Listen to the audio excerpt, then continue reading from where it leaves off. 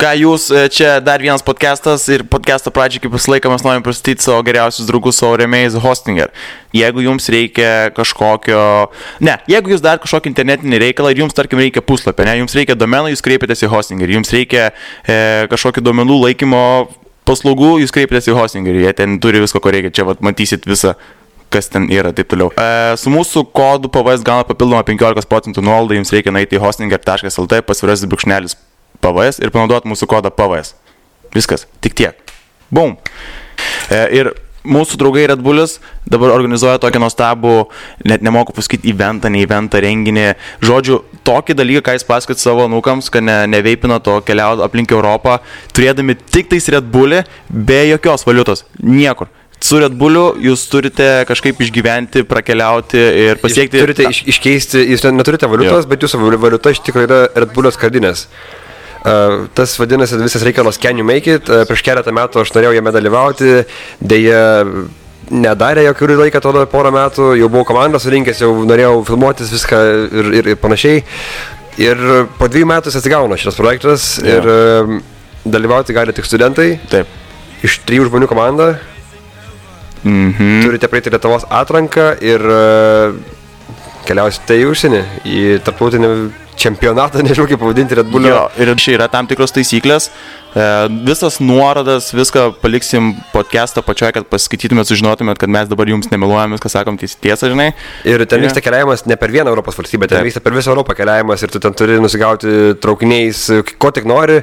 Yra žmonių, pavyzdžiui, kurie sugebėjo iškeisti keletą Red Bullio skardinių į lėktuvo bilietus ir laimėjo ten iš karto, nes jie tiesiog kirto ten belė kokiu greičiu viską ir panašiai. Tai tiesiog čia tikrai yra gyvenimo įvykis. Jo.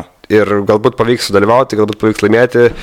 Kol kas lietuviams nelabai gerai ten sekasi, todėl jums proga yra atstovauti Lietuvą ir parodyti, kad mes galim. Jo, tai žodžiu, nepramazinkit savo šansų ir varykit ten. Viskas. Žodžiu. Gerai.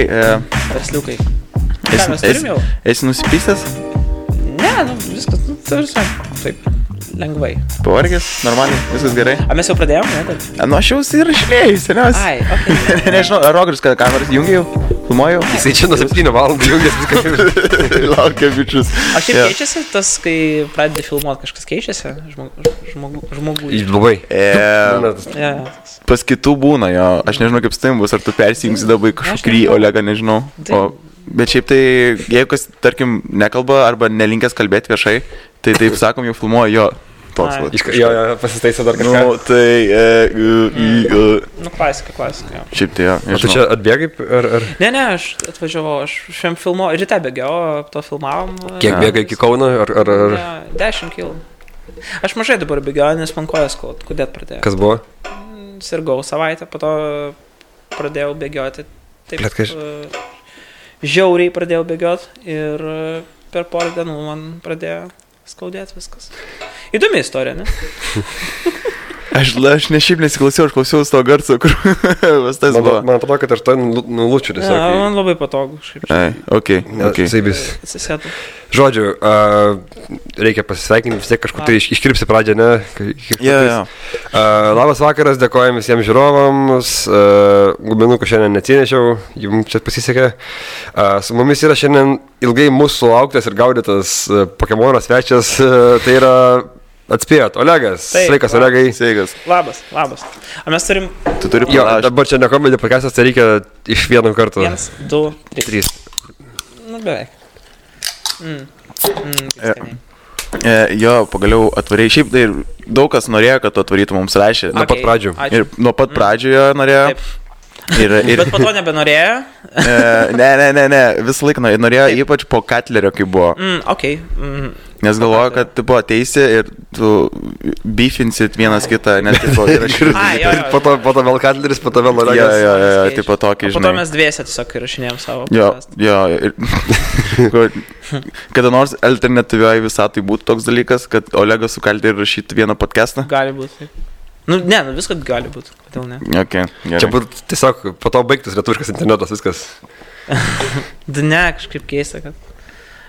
Aš žiūrėjau tą podcastą, vieną iš taip nedaugelių, kur žiūrėjau net kelis kartus, neatsimenu kodėl, nes, per kelis kartus meluoju.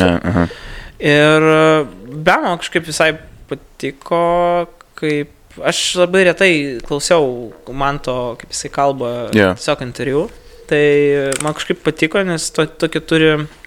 Jis neturi to snobizmo, kaip labai dažnai žmonės prie kamerų turi, kur tipo apsimetinėja, kad kažką žino arba kažką supranta. Tas man labai patiko. Ir man patiko jo tas, toks, nuoširdumas, kai tu žinai, kad mes nuoširdžiai tuo metu su jos tai buvom susipykę. Šiuo metu jau praėjo labai daug laiko ir mes nesam susipykę. Yeah. Ir dabar, taip, kaip ir aš neturiu ką pasakyti. Jis irgi tavęs nepyksta. Linkėjimai. Čia yra grinai. Dabar žmonės išjungia. Ai, viskas čia, tipo, tiek te buvo. Jis irgi ant tavęs sakė, nepyksta, tai viskas. Gerai, viskas. Gavot viską, ką reikia. Niekas nieko nepyksta. Jokių nėra. Ir nėra jokių... Mes tiesiog tuo metu biški mano temperamentas toks yra, žinai, aš kartais galiu pasakyti žmogui labai daug dalykų. Gali išmesti iš draugų. Jo, aš piktas būnu, aš nesuprantu kartais pas savęs. Aš kažką padarau, kažką pasakau ir tada toks palauk, o aš tikrai taip manau, ar aš tikrai tą noriu pasakyti žmogui. Ir man atrodo, kad labai daug dalykų ateina nuo susireikšminimo, tiesiog. O kai save nesureikšmini, kažkaip biški save ramiau žiūri, kad kaip aš paskutiniu metu visiems kartoju tą pačią frazę, kur man pasakė liuteronas, vos ne kunigas, žmogus, kuris bus kunigas. Mes tokių vienų bičiukų bėgiojom, jis man Instagram'e parašė ir mes jau pradėjom bėgioti, va čia nuo Žirmūnų. Jis man pasakė, kad aš ilgą laiką negalėjau susitaikyti su mintim, kad visi mes avis, nes Evangelijoje parašyta, kad mes visi avis. Ir tada aš susitaikiau su tą mintim ir mano gyvenimas labai, taip tapo paprastesnis. Kad visi aviukai esam, taip, ne? O mano leksikone, mano biški, mentalitete, kita frazė. Aš manau, kad visi mes duhai arba visi mes lochai. Ir kai mes visi tą suvokiam, taip, čia gyvent gerai yra. Pas mane, pažiūrėk, su temperamentu, aš gal irgi šiaip esu ramus, bet, pažiūrėk, pas mane būna, jeigu, tarkim, su kažko, jeigu prieinu tą ribą, kai susipykstu, aš labai noriu, aš būnu tas, kur pasakau už griežtą bausmę tam žmogui, žinai, kur... Iš karto. Išsičiam į salą, tipo, žinai, kur linčiuojam, tipo, viskas. Ir aš tipo skatinu kitus, kad tai davai visi, blėt, visi dabar nemėg, blėt. Ir po to būna, sėdžiu ir tokia, blėt, ką aš buvo, ką tik. Jo, ir už ką? Bet pas mane, aš labai ilgai yra ta rami linija ir turas nėra tokio tarpinio, iš karto tasai būna, kur... Iš karto nepykas, jo. Man tas pats yra, aš nebūnu toks karba, šiuo metu, paskutiniu kažkokį laiką, gal metus, tai aš išmokau kažkaip ir taip susitaikiau su visais dalykais, taip kad... Aš kaip buvau keliaukiam, tai aš supykau ant senų žmonių Facebook'e, bet aš jų nenoriu nužudyti, žinai, man buvo tas pyktis, kur aš pykstu, kodėl tai egzistuoja, žinai, bet aš tau nieko nenoriu padaryti. O taip, kai jūs supykstat, jūs norit panaikinti tą žmogų, visiškai taip ištrinti norit, tai... Kai peržengia ribą, tai aš noriu tiesiog užmušti.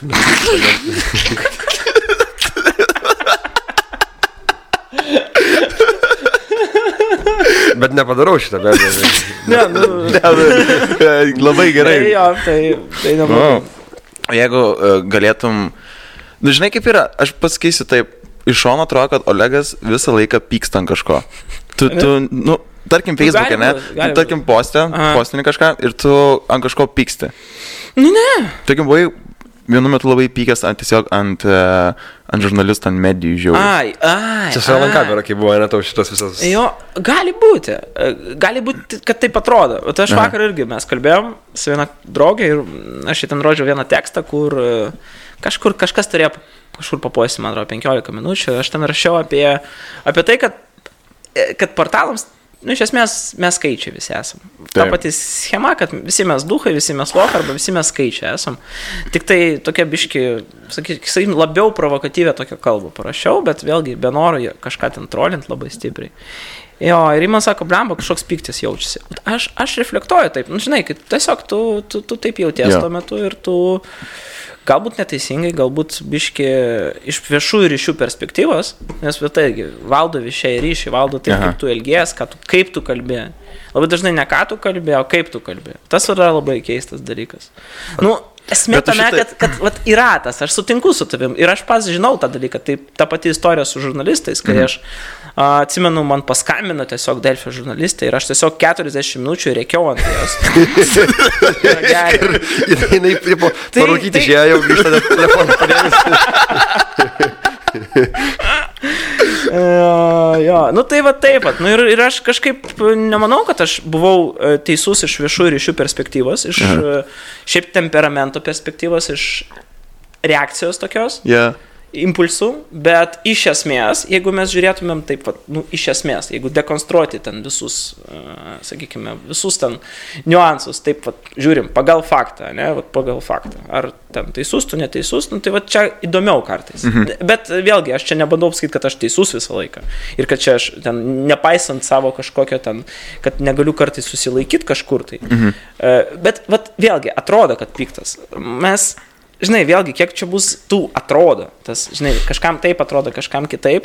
Ir vat aš su tom kažkaip susitaikiau, nes, nu, tu visiems neatrodysi kažkaip vienaip arba kitaip. Nu, aš turiu, nu, ką pasakyti, kad, nu, tu dabar sakai, nu, ir aš taip, tipo, pats pagalvojau, toks, nu, gal tu ir, nu, serijos, gal tu ir teisus. Tu tiesiog žiauriai, tu nebijai reikšti nuomonės. Kartais nereikia jos reikšti nuoširdžiai. Nu, tikrai nereikia. Nu, kartais reikia jos sulaikyti. Ne tai, kad sulaikyti, kartais tavo nuomonė net nėra nuomonė ir ji nėra kažkom labai ypatinga. Ir beje, aš labai atsiprašau, kad aš taip vėl čia pacituosiu kažką, nieko, ką aš jau sakiau. Mes raibį turėjom, tai...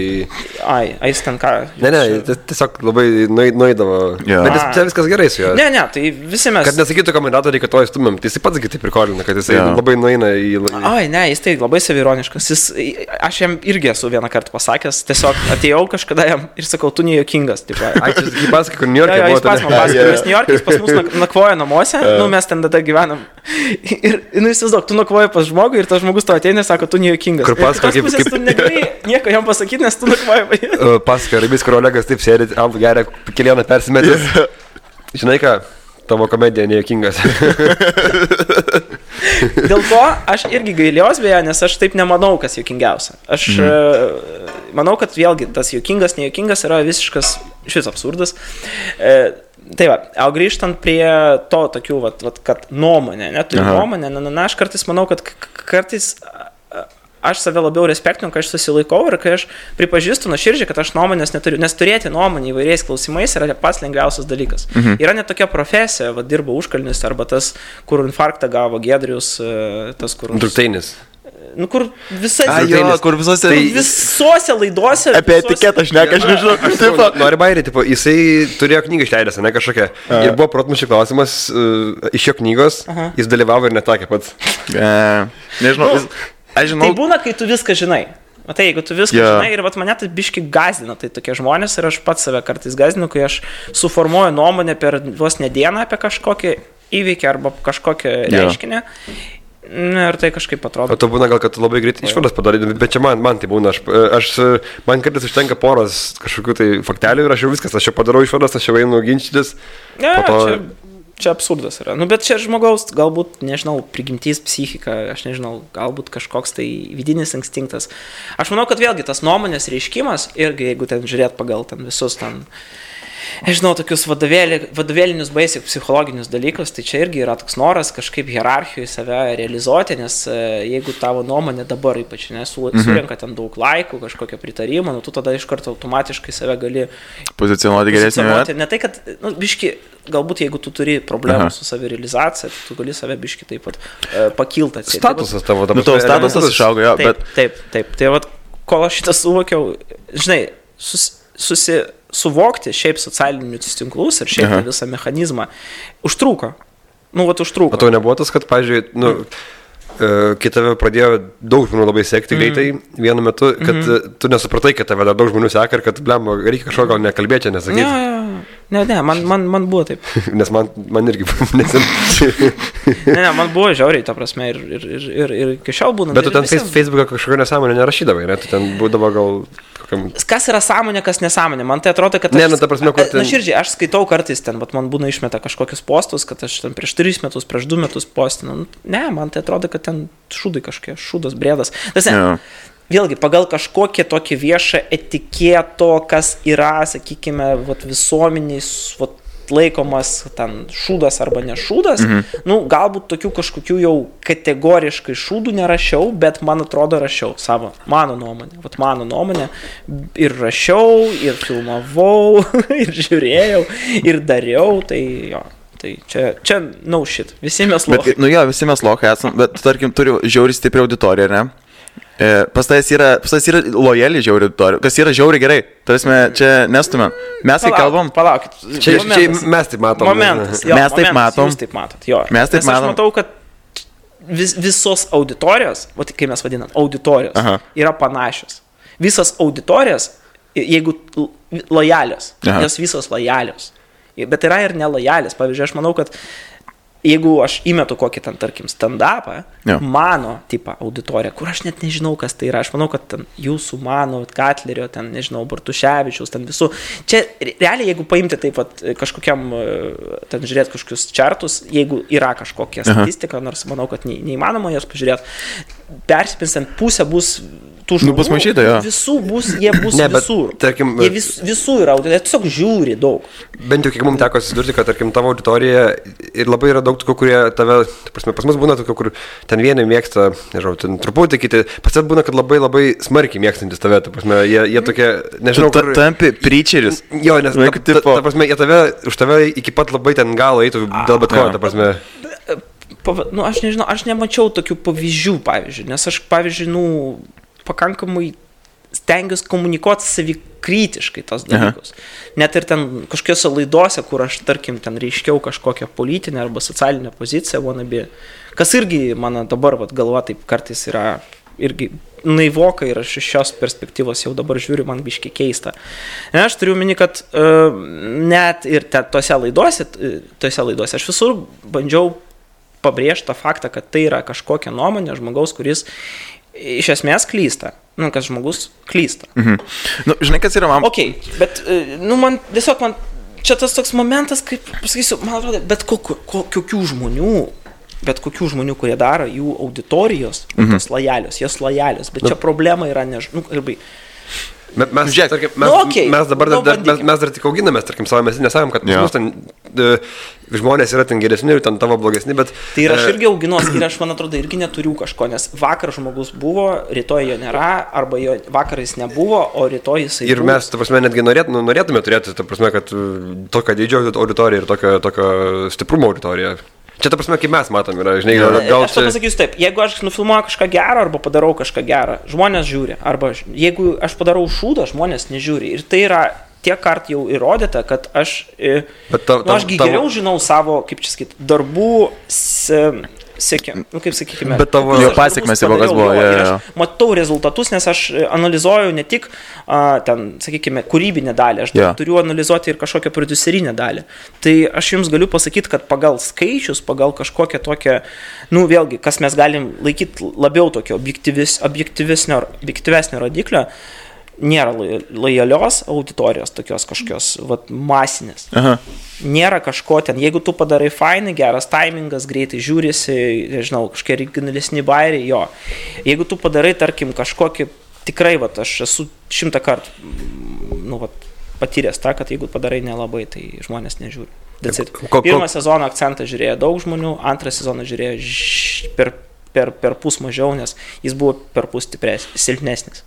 Čia mano pirmas darbas, kur atrodo, kad atseit, aš pirmą sezoną užauginai kažkokį tą fanų bazę lojalių žmonių, ne. Bet vis tiek žmonės nori to kito sezono, trečio. Kur akcentas, dar neberašo, rašo dar? Manęs prašė pagal 10 komentarų. Manęs prašė paklausti irgi. Pažiūrėk, prašė, bet čiagi prašė tikriausiai kažkoks žmogus. Taip. Ir būtent, bet mesgi skaičiuojam ne pagal tai, kas, žiūrėk, mes labai dažnai darom išvadas pagal komentarus, kurie yra parašyti. Taip, ir pagal vieną komentarą. Man užtenka vieną, man parašo tu duhas, aš jau Tai būtent. Visą laiką rašo tie, kas nepasitenkinti. Čia yra įrodyta, ta prasme, kad 5 labiausiai nepasitenkinę procentai linkę parašyti komentarus yra. Arba labai bet ir gausi, 1% pasitenkinusi yra. Gerai, tarkim, bet vis tiek yra toks biški iškreipimas visose, aš pastebėjau visose, dėl ko aš myliu open mic'us. Kad tu ateini ten ir tu esi ne kokioj ten fanbase, nesi kažkur tai savo auditoriją ir šiaip, kodėl man patinka vis vaikščiot per skirtingus, ar ne? Per kitas šventes. Aš tikrinu per kitas šventes, iš tikrųjų, ko verta mano komedija, kurią aš darau. Ir kas yra geriau, kas blogiau. Ir beje, pagal tos dalykus, aš tada išrenku, tarkim, materialą į specialą ir įdedu. Nors kartais per pasirodymus būna, kad mano mano, vėlgi, subjektyvę nuomonę, kurią aš suformulavau vaikščiantis per skirtingas šventes ir openmic'us, kartais užeina geriau sueina stipresnis, silpnesnis materialas, mano nuomonė, ir ekrane jisai gali atrodyti geriau ir sakykime, tavo auditorija rašys, wow, kaip gerai.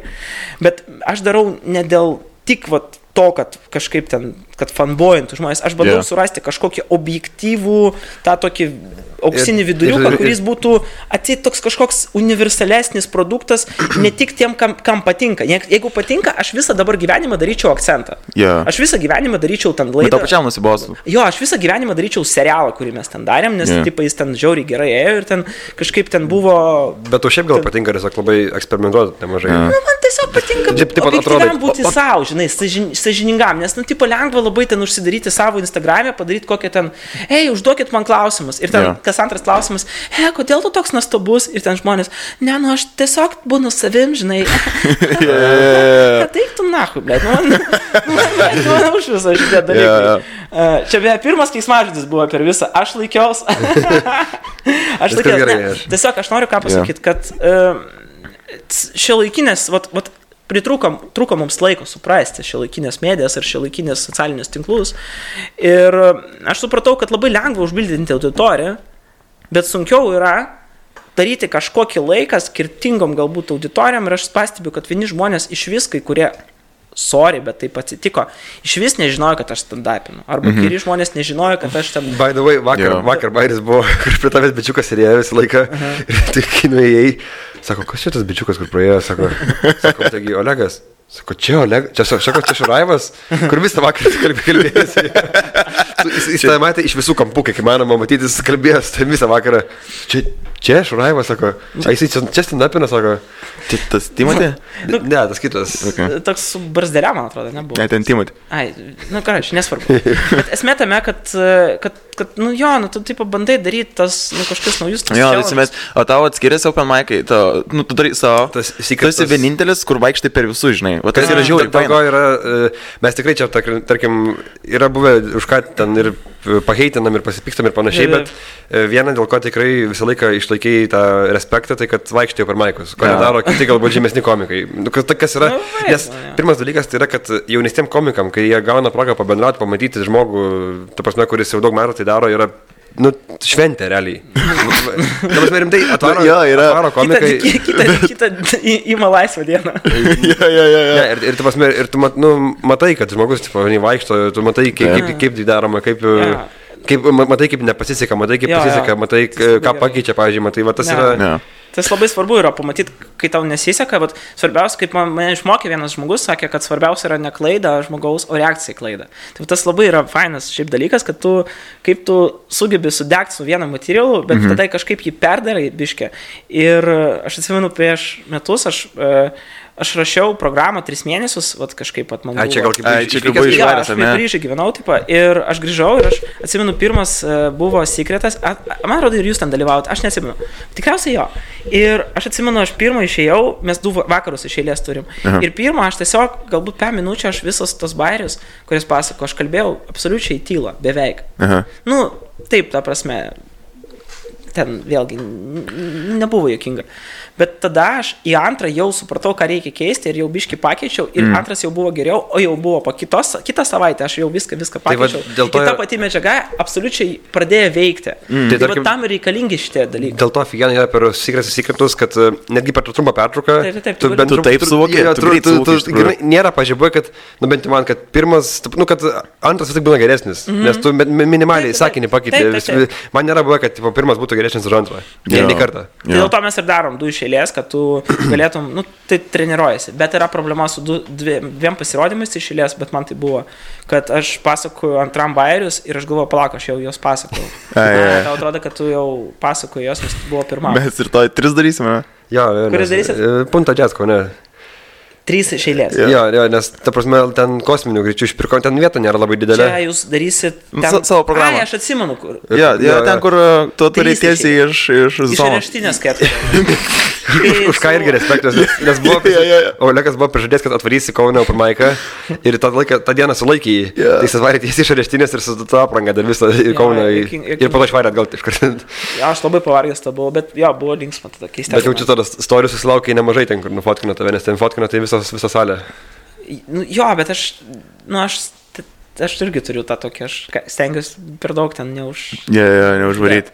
Bet žinai, dar kalbant apie open mic'us, tai būna open mic'eriai, jaunieji komikai, kurie ateina kitą kartą, šiaip būna, kad bijo tavęs, nes ir aplamai kartais netgi visų mūsų, kai kažką pasakai, žinai, ir jie galvoja, bleis, viskas manęs nemėgsta, sako, man reikia mes komediją, tipo, dingti laukant. Yra netgi toks buvęs variantas.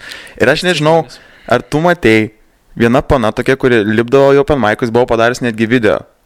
Kad, tipo, vieni komikai nepalaiko kitų, žinai. Taip. Ir, tipo, čia yra labai didelė bėda, žinai. Klausimas, kaip tu norėtum, kad tave palaikytų, nes visą laiką... Būtent, bet. Ir, tipo, jeigu, čia nesąmonė yra, aš nežinau. Ne, tai nėra palaikymas. Tai, man atrodo, labai dažnai geriau žmogui pasakyti pradinėme etape, kad neduhinti jau pasakyti, kad, žinai, man atrodo, kad tavo komedija nėra... galbūt iš savo pusės, iš savo pusės mano nuomonė nėra tokia ir tokia, dėl to, kad aš manau, kad man negu kažkaip jį girti ir tada jisai, žino tą klasiką, kai žmogus, pavyzdžiui, labai blogai pavaro, bet ne dėl to, kad, tarkim, publika bloga, arba ten, gali būna, kad, pavyzdžiui, geras materialas arba žmogus neblogas kažkaip ir jisai pasako įdomias mintis, bet, šiuo metu nepasisekė jam, nes, taip, sukryto, viskas, aura neta buvo. Ir tu kažkaip, tu jo nenori, net sakyti, tiesiog pasistenk kitą kartą, bandyk ir varyk ir būk fainas, bet būna, kai žmogus piktybiškai varo ir jisai ten varo visus tos stereotipus, tos visus blogus bairius apie barakus, ošvę ir taip toliau, ir tada jisai nulipa dar su tokiu maždaug, tipo, lochai nieko nesuprato. Ir tu jam nenori jam, tipo, ten, jokios konstruktyvios, tu jam nori pasakyti, tipo, maladėt senį. Varyk toliau taip, nesustok. Ir čia yra blogiausia galbūt, Bet čia šiaip šitas yra visų pasaulio komikų, nes buvo su Kumail Nanjiani, tas, žinotas, toksai iš Pakistano Indijos. Ir filmas yra išėjęs apie jo ten istoriją, meilės. Ir kai rodė senas, kur, tarkim, open mic'e buvo mina belia kaip, ir ten buvo Bornhamas, tarkim, grįžta, žinai, atgal, visi, gerai, ne, čia gerai buvo, žinok, čia viskas žiauriai gerai buvo, visi pitakus duoda. Ir nueina, kaip bombina baisiai, sako. Tai, blemba, jo. Jo, šiaip ta prasme, kartais labai baisu girdėta kritika yra, kaip ypač kai nulipina scenas ir kažkas pakritikuoja, dar konkretų bairį, jeigu pasako kažką taip. Ne, bet aš tai, pavyzdžiui, už konkrečią, mes už konkrečią kritiką ir mokam, tarkim. Čia pavyzdys yra, kai, pavyzdžiui, filmuoji, parašai scenarijų filmą ir tu siunti skript doktorams, kad jie iš tikrųjų tave pataisytų. Taip pat ir redaktoriai, komedijai redaktoriai, jie gauna didelius pinigus už tai, kad jie redaguoja ir duoda tau patarimus, kaip geriau parašyti struktūrą, kur sustoti ir taip toliau. Ta prasme, tai yra labai geras dalykas, bet klausimas, ant kiek tu esi, pavyzdžiui, aš pažiūriu kažką ir aš galvoju, ant kiek aš dabar čia esu, noriu investuoti savo laiką ir iš tikrųjų noriu emocijas investuoti, dabar rimtai žmogui, konstruktyviai dabar vos ne viską išanalizuoti. Čia pirmas dalykas, antras dažniausiai būna, kur biški taip nusiraminti, toks, plėti, kas aš toks, kad irgi... Aš nežinau, kad toks dalykas ir tu buvo prašai skripto, tu siunti kažkam, kas tau... Tai čia klasika yra. Tai tu darai savo filmų taip? Taip, mes Jonui Baniui siuntėm ir dar vienam žmogui. Čia toks yra scenaristas, kuris komercinius filmus rašo, su Redirected rašė, man atrodo. Tai va, matai, įvairių praktikų yra. Yra toks irgi podcastas apie skriptus, kur žmonės kalbasi apie kaip rašyti scenarius. Jis sako, kad paskutiniu metu visi scenarijai yra žiauriai gerai struktūriškai padaryti. Vat kam reikalingi skript daktarai labai dažnai. Jie tiesiog struktūriškai žiūri tavo scenarijų, ar jis yra sveikas, ar reikia jį ten kažkaip fundamentaliai taisyti. Bet niekada skript daktaras tau nepatars, kad, žinai, vat, šitam scenui, man atrodo, tavo galbūt išgyvenimas apie tėvą nėra biški nuoširdus, nes jis nežino tavo vidinės sielos konstrukcijos ir jisai tau... Ir labai gera tam podcaste buvo išvada, kad visi scenarijai yra labai labai struktūriškai teisingi, bet labai labai neįdomus, nes labai dažnai žmonės rašo labai teisingai, bet labai neįdomi, nes jie visą savo, galbūt tą norą, visą savo aistrą, jie sudeda į struktūrą. Jo, įrėmus, taip negauna to tokio kažkokio išskirtinumo tada. Jo. Aišku, viskas turi eiti koja į koją, bet šiuo atveju tai... Okay. šiaip dar apie open mic'us, nes man irgi čia yra mėgstamiausi patys renginiai, aš nežinau, neįsivaizduoju. Aš paskaičiavau, kad jeigu ten daroma komedija. Jeigu susikirtais, tai per šios metus buvau apie 40 open mic'us sudėjęs. Labai gerai. Ta prasme, iš viso, su Tamstos Kaune, su Kiek Kaune. Per metus, nuo spalio iki spalio. Kas gaunasi? Kiek metuose savaičių yra? Ir Rokas, žinai, jaučiu. Rokai, tu viską žinai. Aš nieko.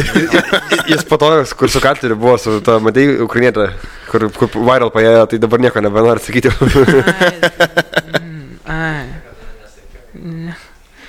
Beje, kalbant apie ukrainietės, mano mama yra iš Ukrainos. True story, ir aš gimiau Kyjive.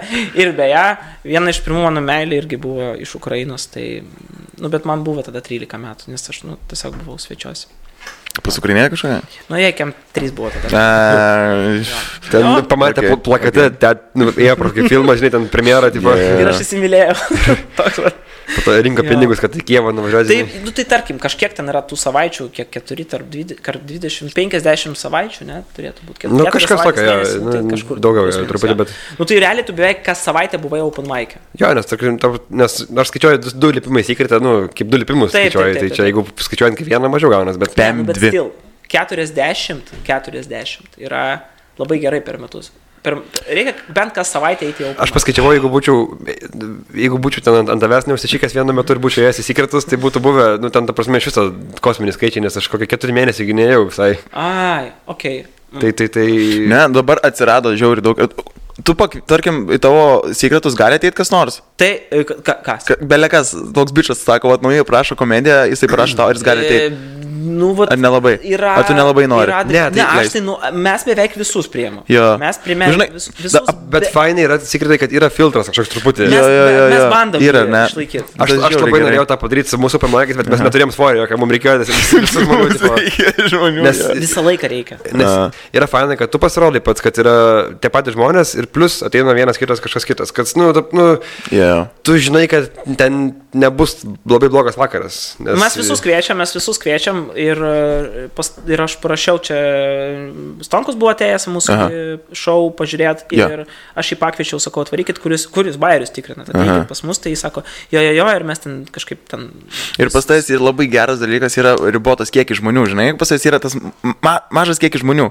Jų pas mūsų ten prieina, žinai, daugiau, tam tai prieina, kur realus pasirodymas yra. Tu niekada nežinai, ar užlips žmogus su 2 minutėm, ar ten, ar bomba, baisiai nulipsi, ta prasme, tu turi, pažiūrėk, kaip buvo dabar Pauliui, kad iš 16 5 atkrito. Tai būtų buvę 11, būtų 6 likę, ta prasme, tai žinai.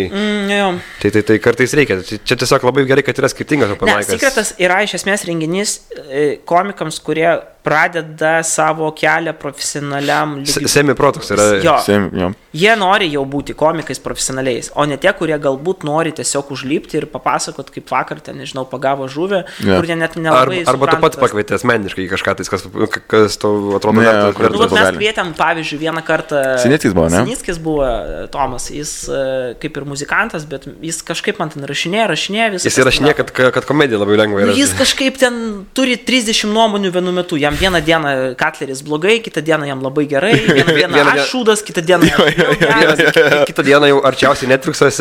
Jo, kažkokie ten, bet, okei, tebūnė, čia mes negalim teisti žmogaus, gal jis gyvena 3 žmonyse vienu metu. Ir žiūrėk, aš jam parašiau, kad maždaug atvaryk, papasakok, ir jis ten, turėjo ką pasakyti, kiekvieniausia. Ir aš pagalvojau, kad labai faina būna, kad žmonės nežino kartais struktūros komedijos, jie nežino, kaip galbūt stand-upinti, bet jie labai turi daug ką pasakyti. Ir, pavyzdžiui, pas komikus labai dažnai būna, kad jie turi struktūrą, jie supranta, kaip turi hvatkę, bet neturi ką pasakyti ir man labai dažnai tai būna. Aš, pavyzdžiui, dabar renku programą, naują vis renku ir man atrodo, kad per šios metus aš jau pasakiau beveik viską, ką aš norėjau pasakyti. Ką aš norėjau pasakyti, ką aš turiu pasakyti. Tada aš toks galvoju, ką aš čia norėčiau, tada čia.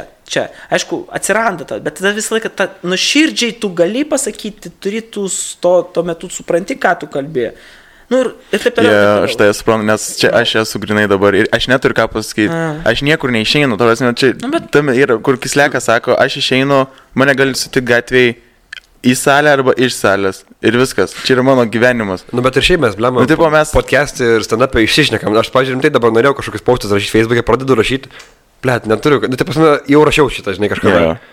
Čia neįdomu, čia niekam, čia tiesiog rašyti, kad rašau, žinai. Ir tu pradedi galvotas laužtas istorijas iš piršto visoką, žinai, na aišku, bet čia ir yra galbūt tas smagumas, kūrybiškumas.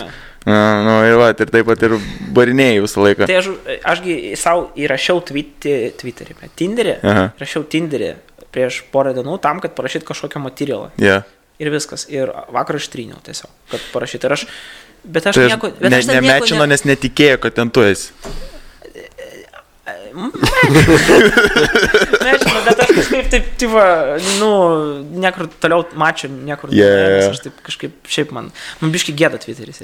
O du dalykai, kad man gėda porno žiūrėt ir Tinderis. Kas čia dabar? Čia kartų skirtumas tikriausiai yra. Man šiaip porno estetiškai negražu yra. 9 Tu tą procentų. seną žiūrėk, kur ten... Erotika. Bliait, ten tai irgi jau biški tokia... Ten Kur scenarijus Su jau yra normalus. palaidiniam ten. Tinta Brasas yra tas režisierius. Jo. Kur Valinskiniai garsindavo dar. Čia klasika. Žodžiu... Valinskinė produsavo. Viena iš... O tu, ką, manai, atsiras Lietuvoje komedijos būtent baras, toks klubas? Comedy baras. Comedy baras būtent. Žiūrėk, čia irgi reikia klausti kelių žmonių, kas gali atidaryti. Taip. Tai arba tai atidarys kokie Olegas? Olegas? Arba es atidarysim, arba humoro klubas, arba jūs, arba koks Katleris atidarys. Katleris netidarys. Katleris jau nebetidarys. Katleris jau turi patirtį su kebabinė. Jo. Kas yra keista, nes man ta kebabinė visai buvo okei, nes aš ten porą patiekalų esu valgęs. Viduj nesu valgęs, buvau kažkada tai įsinešimui. Aš pamenu, kai tu pačioj pradžioje, kai vyko Secretas ir kai buvo ką tik atsidarius, kai tu tik baigėjęs į vidų, ten kažką paprikolinai truputį įėjai į vidų, kažką sušaukai ir išėjai į lauką. Ai, jo, tada mes trys buvom. Kai mes labai žvengiam atsimenu tada, kur visi tame. Jo, kur tu įėjai ir visi taip žiūri. Čia tas žmogus, kuris čia negalėtų įeiti, žinai. Kažkas bus dabar. Neatsimenu, bet neatsimenu tikrai. Bet faktas, kad tai nebuvo bloga, tipo. Tai vat, rimtai, su skoniu padaryti, aš ten, nežinau, kažkaip man atrodo, kad ten galėtų kažkas... Biškai overpriced. Blet, už kebabą tu nori mokėti dahuje. Kebabas yra... Jo. Ir šiaip tenais buvo problema, ten realiai hui suprasti, kas ten vadovauja, tipo, žinai, atvarom, ką ir sako, imkit čia valgykit, suvalgom, ateina kitas, mokėkit dabar. Tai gal čia yra biznes strategija? 6 žmonės, tai prasme skirtingi, ir jis pats pripažįsta šitai, sako, jo. Klaida, tai realiai mokėti. Kažkom atidarinėti, tu turi su tom žmogum pradžioje biškai gal pagyventi porą metų, o po to atidarinėti. Ir po to vis tiek susipyksti dėl to, kad nebepasidalinsi kažko. Pinigai gadina žmonės, bet kalbant apie idėjinį verslą kažkokį, nes šitas verslas turėtų būti idėjinis, nes aš nemanau, kad visa komedinė dabar šeima, kur yra Lietuvoje, taip, ne? Jeigu galima pavadinti šeimą, aš nežinau, bet bendruomenė, norės susikoncentruoti į kažkokį vieną vietą ir daryti visi tenai, nes mes neturim tiek daug žmonių ir mes neturim tiek daug, kad tu galėtum užpildyti savaitę ir mėnesiais. Realiai vis tiek vienu metu darysim protmūšius, taip kažkaip. Kažkokiu metu tu turėsi padaryti tenai jo tributų, kokią nors ten Kings of Leon. Aš nesakyt Joy Division, bet galvoju, kas ten ateis, nieks neteis. Kokia ten tributo ACDC ten. Arba tribute to tribute. Nes yra tokios grupės, kur groja tom grupėm, kurie groja ACDC. Gerai, tai galim padaryti. Šiaip būtų labai sunku palaikyti tą patį prestižą lygį, jeigu tu, su kitais renginiais, su protmūšiais kažkokiais ar su kažko tai net aš pateisinčiau darimą kitų renginių tokiam comedy klube, bet kiek tu kartų darysi koncą kažkokį, kiek tu kartų darysi...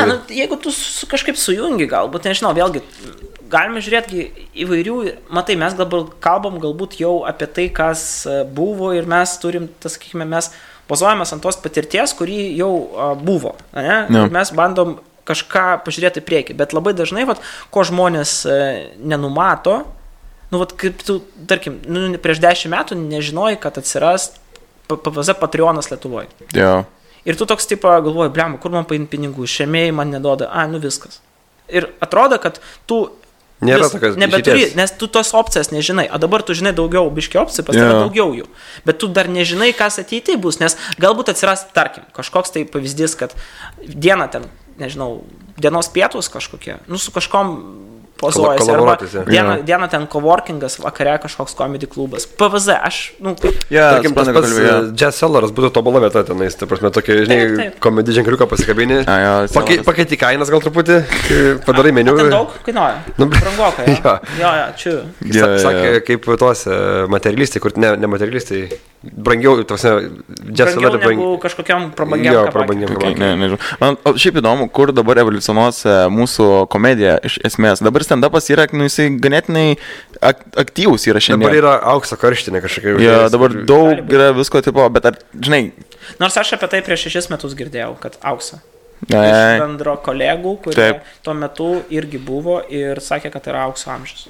Tada praėjo laikas kažkiek tai, atrodo, kad tas aukso amžius dingo ir tada vėl atsirado dabar aukso amžius, tada vėl kažkaip galbūt diks, tada vėl atsiras, arba neatsiras. Arba bet vis tiek tai įneša naujų žaidėjų į rinką, tarkim, ta prasme, su po truputį ir... Tai viskas įneša visą laiką, taip ir bus visada, bet ir seni biški evoliucionuoja, tarkim, iš komedijos išėjo Inkevičius, pavyzdys iš stand-upo. Tai atsilaisvino, tarkim, vieta. Ne? Aš kaip pavyzdys. Taip. Jo, kaip jisai nebe stand-upina, jis nebėra stand-up komikas. Ne, tai mes taip ir nevadiname. Nors anksčiau jis buvo stand-up komikas. Nors anksčiau jis buvo ir vienas iš pagrindinių, į kurį ėjo labai daug žmonių. Dabar jo nėra. Tai va, žiūrėkit, irgi ten kažkas dar ten buvo, kažkas dar. Aš turiu omeny, kad viskas...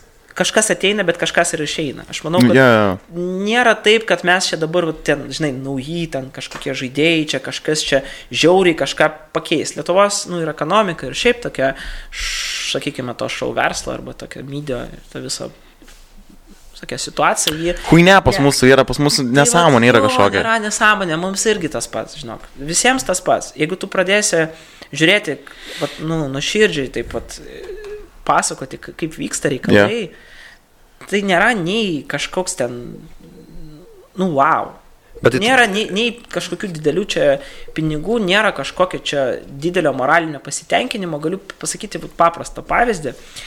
Aš, kai nuvažiavau prieš 4 metus arba 3, aš nuvažiavau į Maskvą, į vieną šou televizinę. Ir aš pajutau, kokiam aš esu... koks mano lygis tuo metu silpnas iš vis. Tau kaip rašytoja, tipo, kad ten nuvarės? Taip, kaip autoriaus. Koks aš esu silpnas iš vis. Silpnas. Tu Lietuvoje man čia siūlė beveik visos televizijos rašyti bent kažką. Ten kažką daryti, kažką. Aišku, vėlgi, aš nesakau, kad čia rodo mano kokybės ženklą čia, tiesiog taip pat sutapo. Tiesiog turiu, kad mūsų barjeras patekti arba į televiziją, arba šiaip Lietuvoje yra pakankamai toks žemo lygio, reikia tą suvokti. Ir kai tu suvoki, kad tu esi, tarkim, kažkoks čia wannabe komikas, bla bla bla, Lietuvoje, tu visą laiką darai tokią nuolaidą tokią kažkokią, kad tu esi Lietuvoje, taip pat sąžiningai, jeigu reikia. Ir tu sąžiningai supranti, kurioje vietoje tu esi, taip jeigu palyginu su globalesnė kažkokia vėlgi. Bet kartais būna, kad sparnai užaugo truputį. Kai turi geresnį pasirodymą, kai surenki didesnį minę kažkokią galvoje blembo, mes kieti, žinai, bet po to būna, kad grįžti realybę po kokio nors pasirodymą. Pasirodymą tiesiog pamatai, kad tiesiog stovi vietoj lygiai, žinai, ir tai reikia laužti, žiauriai reikia save laužti. Aš nežinau, taip pat tu labai eksperimentuoji su savo turiniu, kur buvo, tu išeini gatvės, tu nebėjai, tarkim, gerai, tie prenkai su Agne Jėgė, kur buvo, ar ne, kur padarėjai? Taip. Paskui man žiauriai... Jie, pavyzdžiui, su Agne Jėgė, kas man labai patiko, kad jis buvo autonomiškai be manęs įveiktas. Ir man tas labai patiko, kad aš jau pačiam paskutiniam etape įsijungiau šitą ir taip pasveiki čia aš. Jo. Beje, mes turėjom tas pats to plakatų, kur buvo... Jo, mes turėjom porą prankų, panašių, kaip su...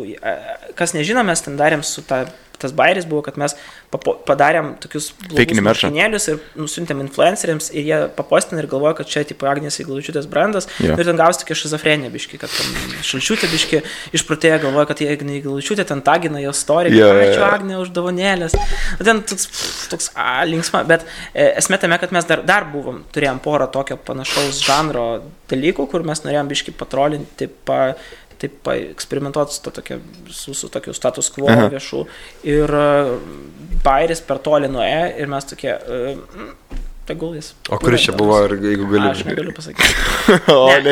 Rimtai, mes tokie tipo, o ne, čia jau tipo yra slidi riba tarp tokio jau nesusipratimo mums patiems, ką mes norim pasakyti. Mes tokie, tipo, palauk, o čia iš tikrųjų yra labai, čia yra korektiškai iš esmės.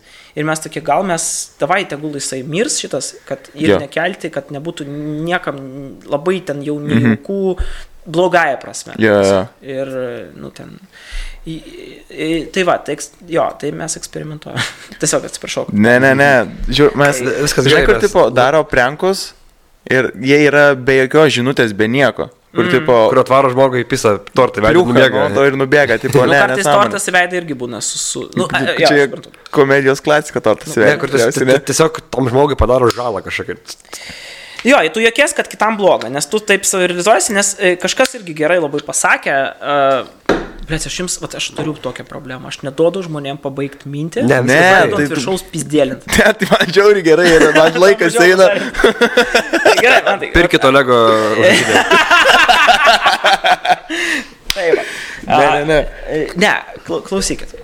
Aš noriu, blėt, aš čia dabar bandau būti kažkoks žmogus, kuris išmano, bet aš sakau, čia mano tokia subjektyvia nuomonė labai, blėt, kur aš... nuo kurios aš po pusės metų sakysiu, blėt, aš nenorėjau taip sakyti, bet esmė tame, kad išgirdau vieną labai gerą mintį, kuri man labai patiko ir aš ją labai dabar noriu papasakoti, kad internetas ir šiaip mes esam dabar tokiai informaciniai to erdvėjai, kurie mes dar bandom suvokti, kur mes esam, socialiniai tinklai ir taip toliau. Mūsų tas dabar periodas yra internetas, tas paauglystė mes esam. Ir kodėl tiek daug kontento internete, tokio žiauriai būlė, žiauriai tokio durno, tokio žiauriai, tokio, kur tu žiūri kažką, kodėl farai tai populiarūs. Nes žinai dėl ko? Nes tikrovė. Nes realybė. Nes tu žiūri ir matai tos duchus ir tu jauties geriau už jos. Faktas. Tai čia komedijos dalykas yra. Čia nedėlai komedija yra, pažiūrėjau. Tarsi auditorija turi jaustis geriau negu tipo pats... Auditorija turi jaustis geriau negu komikas. Kaip čia pasakyti, tu negali savęs pasakyti geresnę poziciją. Bet ne kito žmogaus, tai kai komikas ateina, jisai sąmoningai išeina, sako, aš duchas, aš prie to pasirodžiu. Bet kai mes kalbam apie kažkokią jau kitą situaciją, tarkim, ten pohui aš, ten pohui kažkas aš, ten kitas, ten kažkoks girtas debilas, bet kai ten rodo kažkokią ten, blėt, daug vaikų šeimą, ten farose arba 2-4 valandos, kur jie net nenori, kad jos rodytų ir lystų jo gyvenimą, ir tipas sako, kad mes čia, tipa, atseit kažką čia viešinam problemas, ujamas, neviešinat jūs problemas ir jūs nesprendžiat. Jūs tiesiog darot būlėt, jūs tiesiog duhinat žmonės ir jūs sąskaita, kiti jaučiasi geriau. Čia nėra komedijos. Čia yra svarbus momentas. Mes labai, kai mes iš žmogaus, aš visą laiką atskiriu, tipo, kai aš kažką pasakau blogai, lietuviškai, žmogus juokiasi, aš ant jo nepykstu, bet aš to nelaikau komedijos, nes aš to nenorėjau. Bet aš nesakau, kad farai komedija yra, kur ne viskas ten, žinai, kas yra komedija, juokingai yra, visi žvengia, kai koks bomžas, blėt, pašneka juokingai, ką nors pasiunčia, taip toliau. Kai tą šeimą rodo, tai ne, bet kodėl žiūri tą šeimą, nes ten, tipo, tu pamatai tą kitą realybę. Mes gyvenam burbulę. Aš, Airdas, mes gyvenam tokiam burbulę dabar. Ir tu... Jie negyvena burbulę. Jie gyvena savo burbulį, tada 2 burbulai kolapsina, tik vienas nesproksta. Čia vienas iš aspektų, kurį aš pasakiau. Aš nedaug dievė, aš nesakau, kad čia, blėt, mano tiesa viena. Aš tik norėjau nedaug dievė, kad aš sakau, kad ne, tu neteisus. Aš manau, kad farai yra komedija ten tarpais, kur ten, tarkim, būna, kai tu gali iš kažkokio personažo, bet ne per daug pažiūrėti. Jo, ta prasme, kur ten ir tų duchas, va, ten, nuostabu, nes ten tada to personažą, tu kaip ir, vaidmenį tos, kažkaip ten viskas kažkaip ten santykis fainas, kur tave paryšo, bet tu vis tiek... Jo, ir jis darė kažką blogo, žinai, ta prasme, jis apie sistemą, jis taip jis mentūrai, bet jis vis tiek vertas. Aš kalbu kažką, jis kažką padarė, jo ten farai ir rodavo jo legą visą laiką. Jo, aš palaukit, papasakosiu realią istoriją, kad aš neatsimenu tos istorijos, aš ten buvo 96 laikai, kai aš ten, blėt, pisau, kas 3 dieną normaliai baką. Ir žodžiu, ir gavosi taip, kad aš grįžtu. 96, taip, aš nesu girdėjęs, kur žmogus sakyt, čia va tais 96 laikai, taip. Čia prieš 90-ieji, ne, 96, va čia tas etapas. Patys geriausi metai, auksinis amžius Lietuvos, bet 96. Dėjim 7 huinė, blėt, 5 bibis, blėt, bet dėjim 6, kuris buvo. Atlantas olimpinis, va. Tas auksinis Chicago Bulls sudėtis. Jordanas. Auksinis periodas, kai laimėdavom bronzą pastoviai. Čia žinia dabar vairas. mes su nostalgija tai atsimenam, ne? Vat taip būna gyvenime, kad, blėt, turi kokią nors ten automobilį, galvoju, blėt, kaip noriu juk 6, patapys pas tave tą konfiskuoju ir tu galvoju, blėt, gerai, kad aš automobilį turėjau, nes aš dabar su redučiais varinėjau, blėt, į darbą. 90 kilometrų, nes dirbu. Kaune ir sveriu 90 kg. Žodžiu, esmė tame, aš nufilmavote farai, aš neatsimenu to, be abejo, beveik neatsimenu. Aš atsimenu, kažkas buvo. Nu, bet žinai, kad, tipo, atrodo, kad sapnavau, nesapnavau, nebuvo. Ir po mėnesio mes žaidėm stalo tenisą ir mano SMS-as nuo draugelio ateina, bet tokia, kur, žinai, draugelis. Tas, kur tau niekada neparašys ten senį, fainas tavo vaikas, jeigu pamatys fotkę. Ne. Jis tau parašys tik tai to atveju, kai tu ten, blėt, apsišyksi. Arba padarysi kokį šūdą, blėt, jis ten man parašė, aš nežinau, kiek jam SMS atilpo, bet ten buvo, blėt, gal tokie... Visą tą tekstą? Štukas tu. Štuka, blėt, ir antras SMS, mačiau tave per farus ir vėl ten štuka tu D ir aš toks tipo, gal... Galvoju, šiaip gal praėjai kur nors, ne? Gal jo. Aš tipo toks palauk, ir tada man draugelis vienas parašė, toks žiūrėjom teleką, tave... Turim omenyje, aš neturėjau tada jokių komedinių gyvenimų beveik. Aš, čia tik po to ištraukė, ne ten? Jo, aš ten tik tai po 1,5 metų pradėjau savo laidas daryti, per TV3 mane rodė ir taip toliau. O tu čia pat šitą ištraukė ir kažkas kitas rado? Manau, kad kažkas rado. Kažkas rado, bet esmė tame, kad mes dar seriale darėm parodė į tą epizodą ir gavosi, kad daug žmonių, kurie pamatė po to, jie galvoja, kad čia vėl fake'as, nes jie matė tą pirmą versiją. Aš tik galvoju, kad čia fake'as yra. Jo, aš suprantu. Tai daug kas galvoja, kad čia yra fake'as, bet čia yra visiškai true. Aš ta prasme, ten visiškai girtas esu. Aš neatsimenu, kokia mano logika tada buvo, ką aš galvoju. Tipo, aš... Ar ten kyšį bandyti atsvarę? Ne, tu mėtai pinigus. Aš taip pabėgai. Aš tipo, jo, metai tokie durkai. Važiams jiems donelį ir jie pradeda, tai su policininkais tas pats. Ne, ten kita istorija buvo, kad aš tuo metu man atrodė, kad aš kišenėse turėjau kažkokių tai narkotikų. Viską tiesiog norėjau išmesti. Turėjau išmesti. Bet pasirodo, aš nei narkotikų neturėjau tada ir tiesiog babkės išmečiau. 3 litų dėjau. Jo, va taip vadžiavosi, jo. Va taip. Ir dabar kaip ir, viskas, aš jau kaip ir, kaip ir gyvenimas vyksta toliau ir aš su tom gyvenu ir it's okay. Pradžioje buvo biški lėvai, nes toks, blemba, aš čia dabar komediją užsiiminėjau. Ir dabar visi žinos tave kaip tą bičią, kur per farus buvo. Jo, dabar sakys, vai, čia tas, kur irgi toks, kur, ir tada, žinai, viskas gyvenime vystosi, kartais žmonės ten parašo kažką, bet klausimas, visą laiką, tada aš jau išmokau labai gerai su tom dilinti, aš visą laiką, pažiūriu į tą žmogų ir galvoju, kokia tavo intencija yra, ko tu nori pasakyti. Ir tada toks labai dažnai gaunasi, kad tie žmonės nori tiesiog kažkaip tave bandyti pažeminti ir tavo sąskaitą kažkaip atrodyti biški, geresni maždaug. Čia kaip tas policininkas, ne, kur sakai, tada, tas, kur labai visi ten mėgsta, kur labai gražus. Yra tas super policininkas, kuris Instagrame kažkada tai papostino ten, kad ten, mane sulaikė prieš farus ir aš jam tada atsimenu parašiau, sakiau, kad, irgi nėra adekvatų iš mano pusės, sakiau, seniai bent kažkoks tavo gyvenime pasiekimas, kad mane kažkada tai sulaikė, iš tos serijos. Jis ten kažką man atsakė, kažką. Ir po to tu atradai, kad YouTube komentaras jis ten atsiminė, kažkaip, kad jis ten baisiai rašinėja, bet, po savo niku kažkaip. Jo, ir jisai ten po to mačiau, kad jis tiesiog, ten dalinasi savo sikeis, ten, ir ten bando, čia, maždaug, va, žiūrėkit, koks aš esu kietas, kur, ką tu kietas. Matai, čia net nebuvo, kad nusikaltėlį kažkokį sulaikė. Tu tiesiog girtą kažkokį debilą sulaikė, kuris išsiblaivys ir toliau gyvens. Ir po to, kur išpopuliarėjo. Jo, ir ten toliau, net nežinau, vėlgi, tas, kas, populiarumas nėra rodiklis, ir šis, apie ką mes, ką tu nori tom pasakyti? Ne, jis tiesiog norėjo tavo, kaip sakė, tavo sąskaitą. Jo, jis norėjo, parodyti, kad, tarkim, jam ten kažkas nepatinka ir jisai, toks esi. Okei. Ir šiaip sakė, esu girdėjęs iš kelių, kad būtent tas policininkas, kur visi ten mėgsta, kur visi laikina, šerina, kad yra, pakankamai neblogas morozas. Tai tengi viskas matosi iš profilio. Tai Kur ir jį Lietuvos policija veido yra pasidarius. Tai... Okay, tai dabar... Lietuvos policija iš tikrųjų turi problemą, kad jie galvoja, kad padarė policijos reformą, nors iš tikrųjų policijos reformos jie nepadarė. Tai bet prie Facebook'o žmogo kitą. Dizainas geras, dizainas geras. Dizainas yra geras. Ne, dizainas geras. Policijos mašinas geras. Uniforma graži, mašinas neblogos, bet viduj jie nepasikeitė. Beveik. Jie pasikeitė lygiai tiek, kiek maždaug reikia. Taip, kaip žinai... Apskritai, jie keitėsi visą visuomenę, jie nebuvo priekyje. Po truputį atsirado vis labiau vakarietiškų žmonių, bet jie turėtų būti priekyje. Institucijos turi biškis stengtis būti priekyje. O gerai, kaip tai dabar sulaikė paskutinį kartą, mes biškis šnekėjom, koks buvo pretekstas. Taip, kad tu kursti neapykantą ir dėl tavęs galėjai vykti mūšis? Ne, šiame tame buvo, kad aš norėjau ten atvaryti, kad mane sumuštų ir tada aš parašyčiau laišką Putinui ir čia būtų preteksta, kad okupuoti Lietuvą. Bet jie pamatė šitą planą, policija, ir tokie viskas. Putinas pradėtų karą dėl vyro persirengusią moterim. Jo, šiaip klausimas.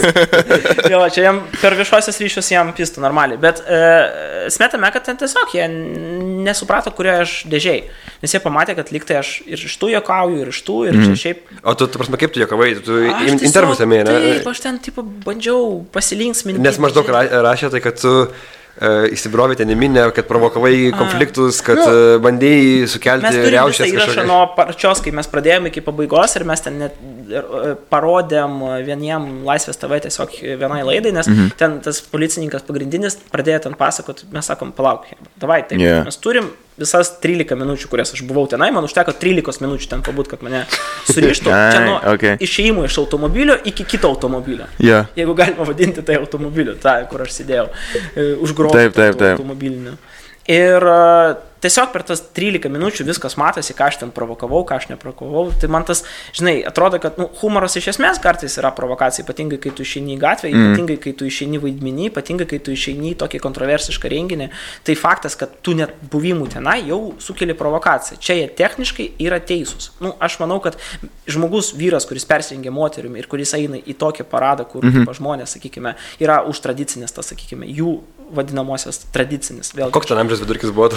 Labai įdomus. Ten yra tie, kur tie jaunesni hebriukai, jiems ten iki 3, bet pagrindė jau ten tarp 3 ir šiam jau tokia buvo toks rimtas tarpas buvo. Ir, nežinau, man tai pasirodė, kad šiaip juokinga, kad aš su vienu bičiu, kur buvo toj kitoj pusėj, ten, kuris ten buvo prieš tos gėjus, kuris buvo prieš gėjus, mes su juo pabazarinam kažką, jis man bairiuką, aš jam bairiuką, ten jisai mergina ką vakare veikia, aš sakau, varom su tavim, nes taip pat čia iš tavo forume Nikas toks ir toks, jisai jo, mes ten, ir jisai kažkaip labai lengvai... Žiūri, kad jisai šalia slavė tą atsivėti, jau dūkina jos irgi. Ir jisai gerai, fainiai, jisai labai fainiai, bendrauja ir mes viens kitam pitakus davėm, jisai tipo savo nuomonę pasilieka, aš kažkokią ten. O buvo tasai, kur su tuo megafonu, kur šneka... Ten priekyje ten buvo, ten Jozaitis tas... Kur su karinė uniforma ateina visą laiką... Už kiek pardavėt Lietuvą? Už miltelius! Ne, to nebuvo. Bet toliau. Ir mes su juo kažkaip normaliai pabazarinam, o policininkai po pačiu metu, slidus kelias. Yra mentai ir yra policininkai, čia reikia sutikti to. Ten toks biški prementų buvo. Ir tas, kur prementus, ta passive aggressive tokia, maždaug, kur tai, kad tave filmuoja ir jisai, čia, tifa, ir toks, kur, seniai, blėt, neįsidirbinėk, jeigu tu, manai kažką šiuo metu, tai tavai pasakyk tiesiai tiem. Teisiškai pasakyk. Jo, pasakyk, nereikia čia, tipo, tokia, mes čia ir geri, ir faini, čia jūs ten ir tiems. Akivaizdžiai, kad policija buvo tuo metu, toj pusėje galbūt, aš nežinau, vėlgi, negaliu čia sakyti už visus, bet galbūt tie, kurie priiminėja sprendimus tuo metu vietoj. Ir vėlgi, iš tos informacijos, kurią aš turiu, jie buvo iš tikrųjų toj pusėje, kad, sakykime, prieš tą gėjų, sakykime, prieš gėjus, tarkim. Nors vėlgi, aš manau, kad irgi čia tokia politinė istorija. Aš manau, kad jiems ten giliai pohui. Gėjai, jiems ten pohui yra tiesiog. Ir jie tiesiog tuo metu vykdė tokią, nežinau. Jie tiesiog bandė, žinai, belė kokią atsakomybę nuo savęs. Jiems tiesiog tuo metu nepatiko ir jie bet ką, tipo, man atrodo, kad jeigu mato kažkas įtartino, nesvarbu. Jie nenorėjo aiškintis, jie norėjo tiesiog, Veškit jį, nahu, kad Ir nepis savo protą. darbo mažiau, ta prasme. Aš manau, kad ten tokia logika buvo, plus jie biški dar palaikė, to nes aš vėlgi tą informaciją visą, kad porą mano pažįstamų, jie filmavo tos visus išprotėjusius žmonės, kur ant scenos ten kažkokius ten keistus dalykus kalbėjo, kad ten gėjų virusai ten ir taip toliau, nu, bet kažką ten į tą pusę ir prie policininkas, čia Domas Raibys, čia yra true istorija, prie čiuvas. Ir jis visiškai, jis ten iš vis nieko nebitė, jis filmavo. Jis toks Jonas Mekas, jisai vaikšto ir filmuoja. Skamba kaip Raibys. Kaip Raibys, su to palto, ne? Taip. Ir jis taip pat Puriukų, blėt. Jo, ir pasi policininkas atėjo ir sako, nu tai supranti, kad šitos medžiagos niekur negalėsi postinti ar kažką. Nu va tokia kažką. Sakė. Nu iš tos serijos, kad tokia passive aggressive, tokia numitė, kad ir aš galiu suprasti, kad jisai yra tokioj pusėje, kad, nu tai va, žinok savo vietą, ką mes čia tave stebėm. Ir man tas susireikšminimas, nu šiaip juokingiausia, kad yra skaičiau straipsnį. Viskas dabar jau tiesa. Grinos tiesos podcastas, kad policija labai greitų metų pasaulyje, šiaip kaip profesija ir kaip tokia institucija, stipriai jų mažės, nes iš esmės technologijos jau ten vaizdo kameros, kaip ten, nežinau, kažkokia šiaip gerėjanti situacija, gerėjanti infrastruktūra, kai situacija apskaitai ekonominė biški gerėja, kai žmonės tampa labiau komunikabilus, net kiek, pavyzdžiui, žmonių kiek ten iš tikrųjų yra policijos darbo, kai kažkoks ten kažką jie suranda arba kažką, kiek ten kartais būna tiesiog technologijų, nes tiesiog filmavo. Ir policininkų šiaip jie jaučia tokį, kad jie nebe taip reikalingi. Ir jie taip patys jaučia. Ir vat yra tyrimai, kad mažės policininkų. Ir čia jau tokie paskutiniai pasispardymai, kad jie, mes reikalingi, mes šitus atskirsim. Čia vienintelės fizinės jėgos, žinai, tipo reikia, kad jeigu kažkoks konfliktas vyktų, bet jo, kaip ir minėjai, kur gali... Geriausias pavyzdys buvo Ukrainos tas visas nesąmonė, kai tipo rusai puola ir per Twitterį, tipo Twitteris, socialinis tinklas, Twitteris, tipo... Islamo revoliucija sukėlė visą Twitteris, vien Twitterio postai. Ne, dabar, ne? Ja, čia 12. Tai dėl Twitterio ir islamas atsirado šiaip. Važiuojam. Žodžiu, jo. Šiaip man apie patį specialą, apie jo filmavimą, nes labai čia tas biškį nukrypam, mes... Vėl į tas gėjus. Kaip jūs, ta prasme, vis tiek Lietuvoje tai yra, ten sakė, Raibys buvo filmavęs, gal ten humor, bet tokio tipo niekas nebuvo daręs. Kaip reikėjo sunkiai susidarinti viską, kaip filmuoti, kaip ką, iš kokių kampų ir panašiai. Kokie iššūkiai, šiaip man įdomu labai. Per vieną kartą? Va, esmė, kad prieš pirmą stand-upą, prieš postinant pirmą stand-upą, aš bandžiau 8 kartus filmuoti specialą. 8 kartus. Okay. Per visus 4 metus. Ir kiekvieną kartą išeidavo šūdas. Išeidavo šūdas. Nes tu mintysiai įsivaizduoji, kad nufilmuos ir bus kaip Netflix, va tokia pat, nebus. Aš tiesiog nemokėjau tuo metu dirbti taip, kaip... Tu nemokėjai tada kaip bairio pateikti? Aš nemokėjau dirbti kaip komikas iš viso. Ar tu ant scenos blogai, ar iš filmavimo pusės? Viską. Nuo programos, tu rašai specialą ir pradėjai ruošti specialą, kai išleidai savo ir viskas, tu jau pradėjai ruoštis. O dabar aš pas jūs ruošiuos, pavyzdžiui, kai kurie bairiai, jie blogiau veikia auditorijai, bet jie žymiai geriau veikia specialą. Ir jie veikia, ir jų seka veikia geriau negu ten. Toliau montažas labai svarbus. Antras dalykas labai svarbu yra nu jo, ką aš kalbėjau pradžioje, bairių tas parinkti setas, tas bairių. O ką tu turi menį sakydamas, kad... Eiliškumas, ne, dabar, setlistas pats. Nu jo, bet išrinkti, aš turiu problemą, aš žiauriai daug parašau, ir aš žiauriai daug parašau, kas gali kartais sueiti, kartais gali nesueiti, bet vis tiek... Tau irgi yra problema su tais vidutiniais bairiais, ne? Kur žinai, kur geras, tai tikrai žinai, kad geras, bet yra pas mane pažiūrėti tą patį bėdą, kad aš turiu daug vidutinių bairių ir Bibi žinau, visų neišbandysiu jų. Jo, ir tas yra, kad ką tu turi dėti į programą, tuo pačiu metu su ją pavažinėti ir dar po to įrašyti. Ir tai turi viskas kažkaip susimiksuoti, tų dalykai, tokie reikalavimai. Nes vienas dalykas yra ekrano reikalavimas, kitas yra reikalavimas gyvos auditorijos. Tai yra du skirtingi dalykai. Gali gerai atrodyti gyvai, bet pavyzdys, aš vakar sakiau jums galbūt, kad užvakar mes kalbėjom per Open Mic'ą, kad per Open Mic'us nereikia bandyti gerai deliverint, reikia labai paprastai lietai papasakot bairius, kad suprasti, kaip bairis iš esmės veikia. Nes galima eiti pagal Robin Williams teoriją ir varyti va taip pat, nesustodamas. Varai. Nu, va tu mėgsti taip daryti, aš mėgstu taip daryti kartais. Mes taip pradedam pasakoti. Aš tiesiog taip šneku kasdien. Ne, bet aš turiu minį ne tai, kad greitai, o intensyviai. Jo, su to tokiu. Lem, aš eisiu greitai kitų laikos. Jūs kalbėkit, Hebros nori. Tu tempia varai. O gali man vandens dar atneš, jeigu? Nu, prašau. Tu zuikiai. Tai va, ir kai tu tempia varai per open mic'us, labai dažnai žmonės juokiasi iš tempo ir iš tavo, sakykime, deliverio. Iš pačio bairio, ne? Bet ne iš pačio bairio. Ir tada tu kitoj vietoje jau, pavyzdžiui, kai tu įrašinėjai, žmonės, kurie žiūri per ekraną, jie nejaučia tą, ką jautė salėje. Ir tada jie gali tokie, blėt, kodėl čia juokinga? Aš tai norėjau paklausti, ką turiu menį, sakydamas, kad tas bairis gerai sueina, tarkim, scenoje ir blogai sueina, tarkim. Nu, supranti, jo. Nes bairis vis tiek turi kažkokį savo svorį, tokį objektyvų kaip atmenas, žinai, tu žiūri, nu, vat, ir tipo, okei, čia viena nuomonė, čia viena auditorija, galim sakyti, čia ne mano auditorija, bet vis tiek yra toks kažkoks, tai, vat, tas, vat, viduriukas kažkoks, tai jo. Nu, kažkur, koks yra stiprus ten tas jo kauliukas, tak vadinasi, jis gali toks būti silpnas, ar jis iš tikrųjų toks, žinai, yra geras. Bet tu savo specialą karpai?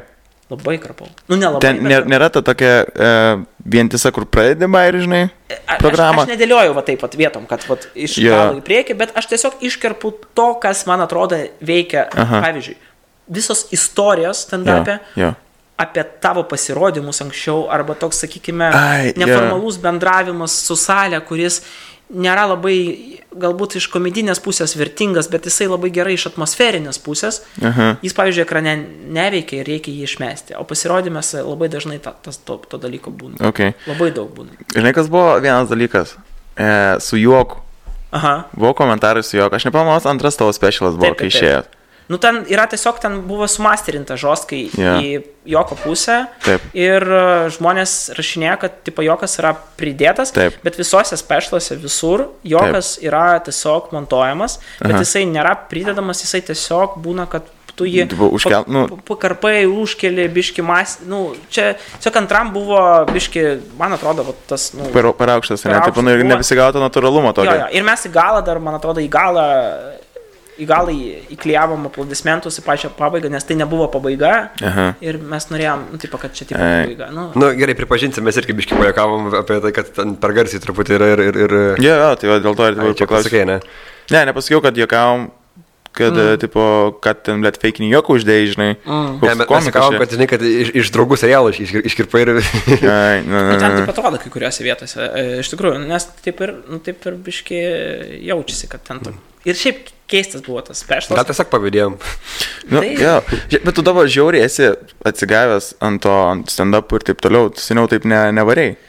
Nu, tu turi kažkokį tikslą dabar, blėt, 100 specialų padaryti ar dar ką nors? Aš nedirbau tokių principų kaip dabar, kad aš per savaitę 2 kart pasirodau ir daug rašau. Aš daug rašau ir daug pasirodau. O tau netrodo, kad tu perdegsi vieną dieną? Tai aš perdegau visą laiką. Aš vakar, pavyzdžiui, jaučiausi, jūs nepatikėsit, aš vakar, užvakar, kai buvau pas jūsų open mic'uose. Tu buvai pats geriausias olegas, žinok. Aš išeinu ir aš toks man neįdomu pačiam. Bet čia kalbamės iki scenos. Nu, ta prasme, tau, tipo, pradingo tas noras, tipo, kalbėti kažką netgi? Nes aš tos bairius jau žinau, kaip jie pasibaigs. Man tos atsiranda toks, kur, nahui aš tai darau, tipo. Nu, kodėl? Ir aš, tipo, neturiu, aš, pavyzdžiui, bėda yra, arba pliusas, arba bėda, nežinau. Bet aš savo esu nejuokingas, nichuja. Ir man, pavyzdžiui, kai aš atsimenu, mes pradėjom daryti serialą kažką, tai žmonės, bliat, koks tu juokingas. Juokingas dalykas, kad aš nenorėjau vaidinti seriale ir mane įkalbėjo mano draugas, kad, tipo, blėt, nes aš norėjau tik rašyti ir tik režisuoti, tipo.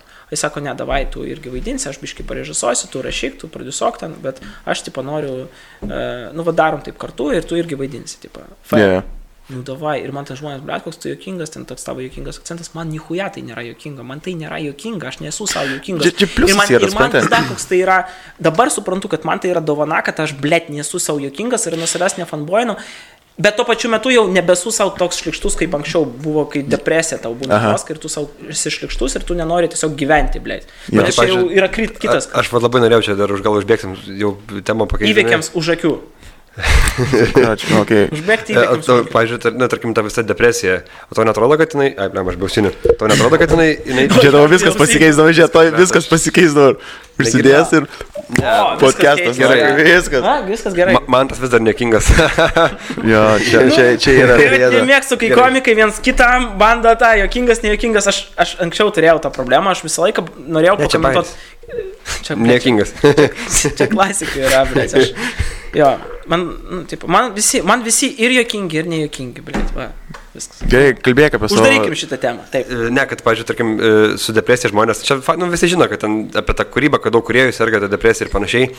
Bet aš manau, kad tiesiog daug kūrėjai, jie tiesiog daug kalba ir dėl to, kad jie daug kalba, blėt, jie prakalba, kad jie turi depresiją. O dahuja žmonių tiesiog turi depresiją, bet jie nėra kūrėjai ir jie, jeigu vieši žmonės būtų, blėt, kokie nors ten kolonėlės darbuotojai, ne, tipa, Orlen, tai... Mane užpisa, žinai, kas užpisa, depresuchos, blėt, tie žmonės. Ne, mane rimtai, ima nervas, tu ne depresija, tau liūdna. Čia yra trendas būt, aš neturiu depresijos, man būna liūdna. Oi, blėt, gerai, apie šitą galėsim dar pakalbėti čia, galėsim ir 2 valandą. Galim dar studiją valandą išnaudoti. Tai drąsiai, mes tai... Drąsiai, čia iki ryto galim. Niekur neskuba. Žodžiu, ne, aš norėjau čia tą klausimą, kad pažiūrėjau, depresuoti žmonės, jie labiau yra linkę nedalyvauti pačiam gyvenime, o stebėti ir iš to ateina daug gerų observacijų kažkokių tais, kur tu pastebi dalykus, nes tu tiesiog nedalyvauji, tu būni vakarėlį atsitraukęs, bet tu stebi, ta prasme, dalykus, kaip jie vyksta ir tu pamatai kažką iš to. True. Ir jeigu esi pakankamai galbūt protingas padaryti išvadas kažkokias ir gali... Čia nežinau, mano tokia, bandau skambėti protingai teoriją, žinai. Ne, bet čia labai gera ir teorija ir manau, kad jie turi kažkokią pagrindą būti, kaip sakyti, garsinta taip, kad, skambėt ir rimčiau, bet ir aš manau, kad jeigu kažkokius darytum tyrimus, galbūt tai galėtų pasitvirtinti, bet esmė tame, kad aš visą laiką gerbiau žmonės ne tie, kurie yra aktyvus, o tie, kurie yra super introvertai. Dėl to aš visą laiką stengiausi žmonės iš visų sferų traukti tos, kurie nenori daug kalbėti, bet ir labai dažnai, jeigu tu bandai juos ištraukti ir pakalbini tą tokį introvertą, jis tau gali tokių istorijų papasakoti, tokių dalykų, jis tau gali taip kūrybiškai atsiverti. Aš garantuoju, kad Rokas turi irgi tokių gerų istorijų, bet nekalbės jisai. Rokai, aš manau, kad tu viduje kažką turi ir vieną dieną, blėt, tu toks sakysi, eikit, hebra, blėt. Tai sakė, ir 9 valandų tokį podcastą, kad iš 180 kalbų išvers. Ir, blėt, ir visi Rokas žinos, tipo. Kur sakysi, blėt, Lipienė, Sabonis, sakysi, no, not Sabonis, Rokas.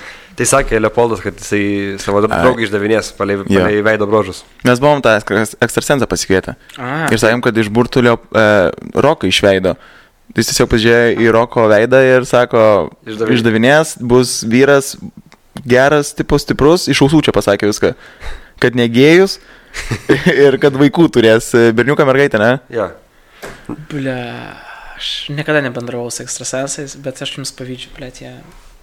Bля, bet jisai paskui, jisai rašė, sako, aš nespėjau atrašinėti klausimus, o pas manęs toks užimtumas yra. Žodžiu, bičiui paja. Na, mes čia padarėm tokią meškos paslaugą Lietuvos visuomeniai, nes daug kas priėmė labai, kad...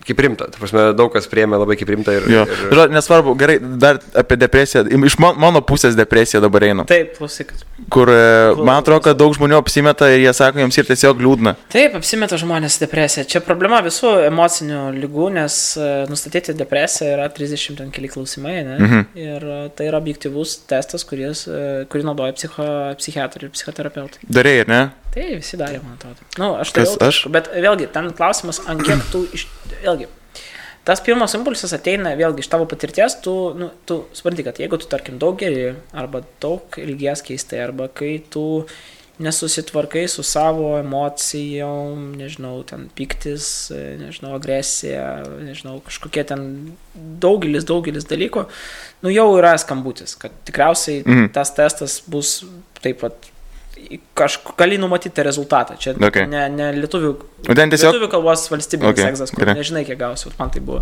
O čia konkrečiai gali nuspėti plius minus.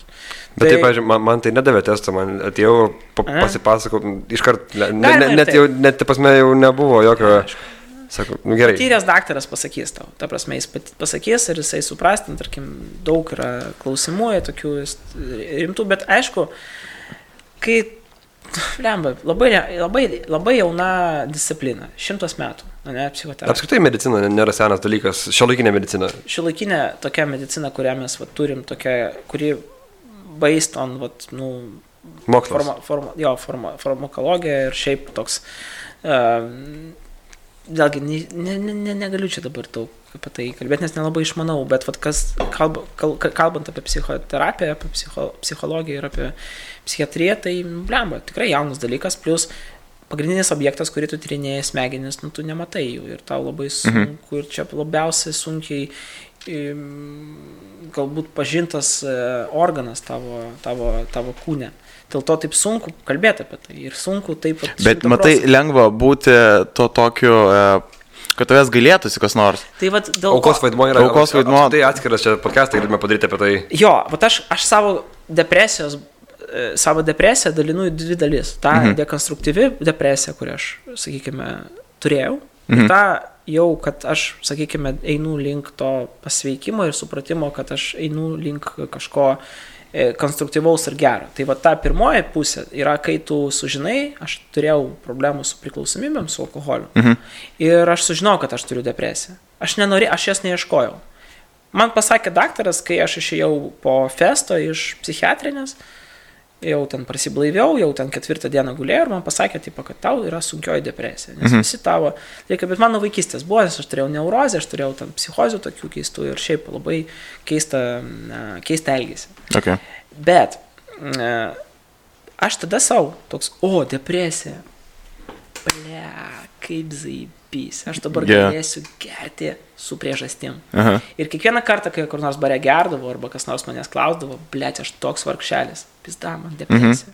Tu neįsivaizduoji, arba kai manęs klausia, kokia nors mergina, tai kas tau, kaip tau padėtų, tu nesuprasi. Kur kiekvieną savo hujovo veiksmą tu gali dabar pateisinti, ne? Toks tipo... Ir tada gaunasi, kad tu atsakomybę permeti savo lygą ir tu pitu.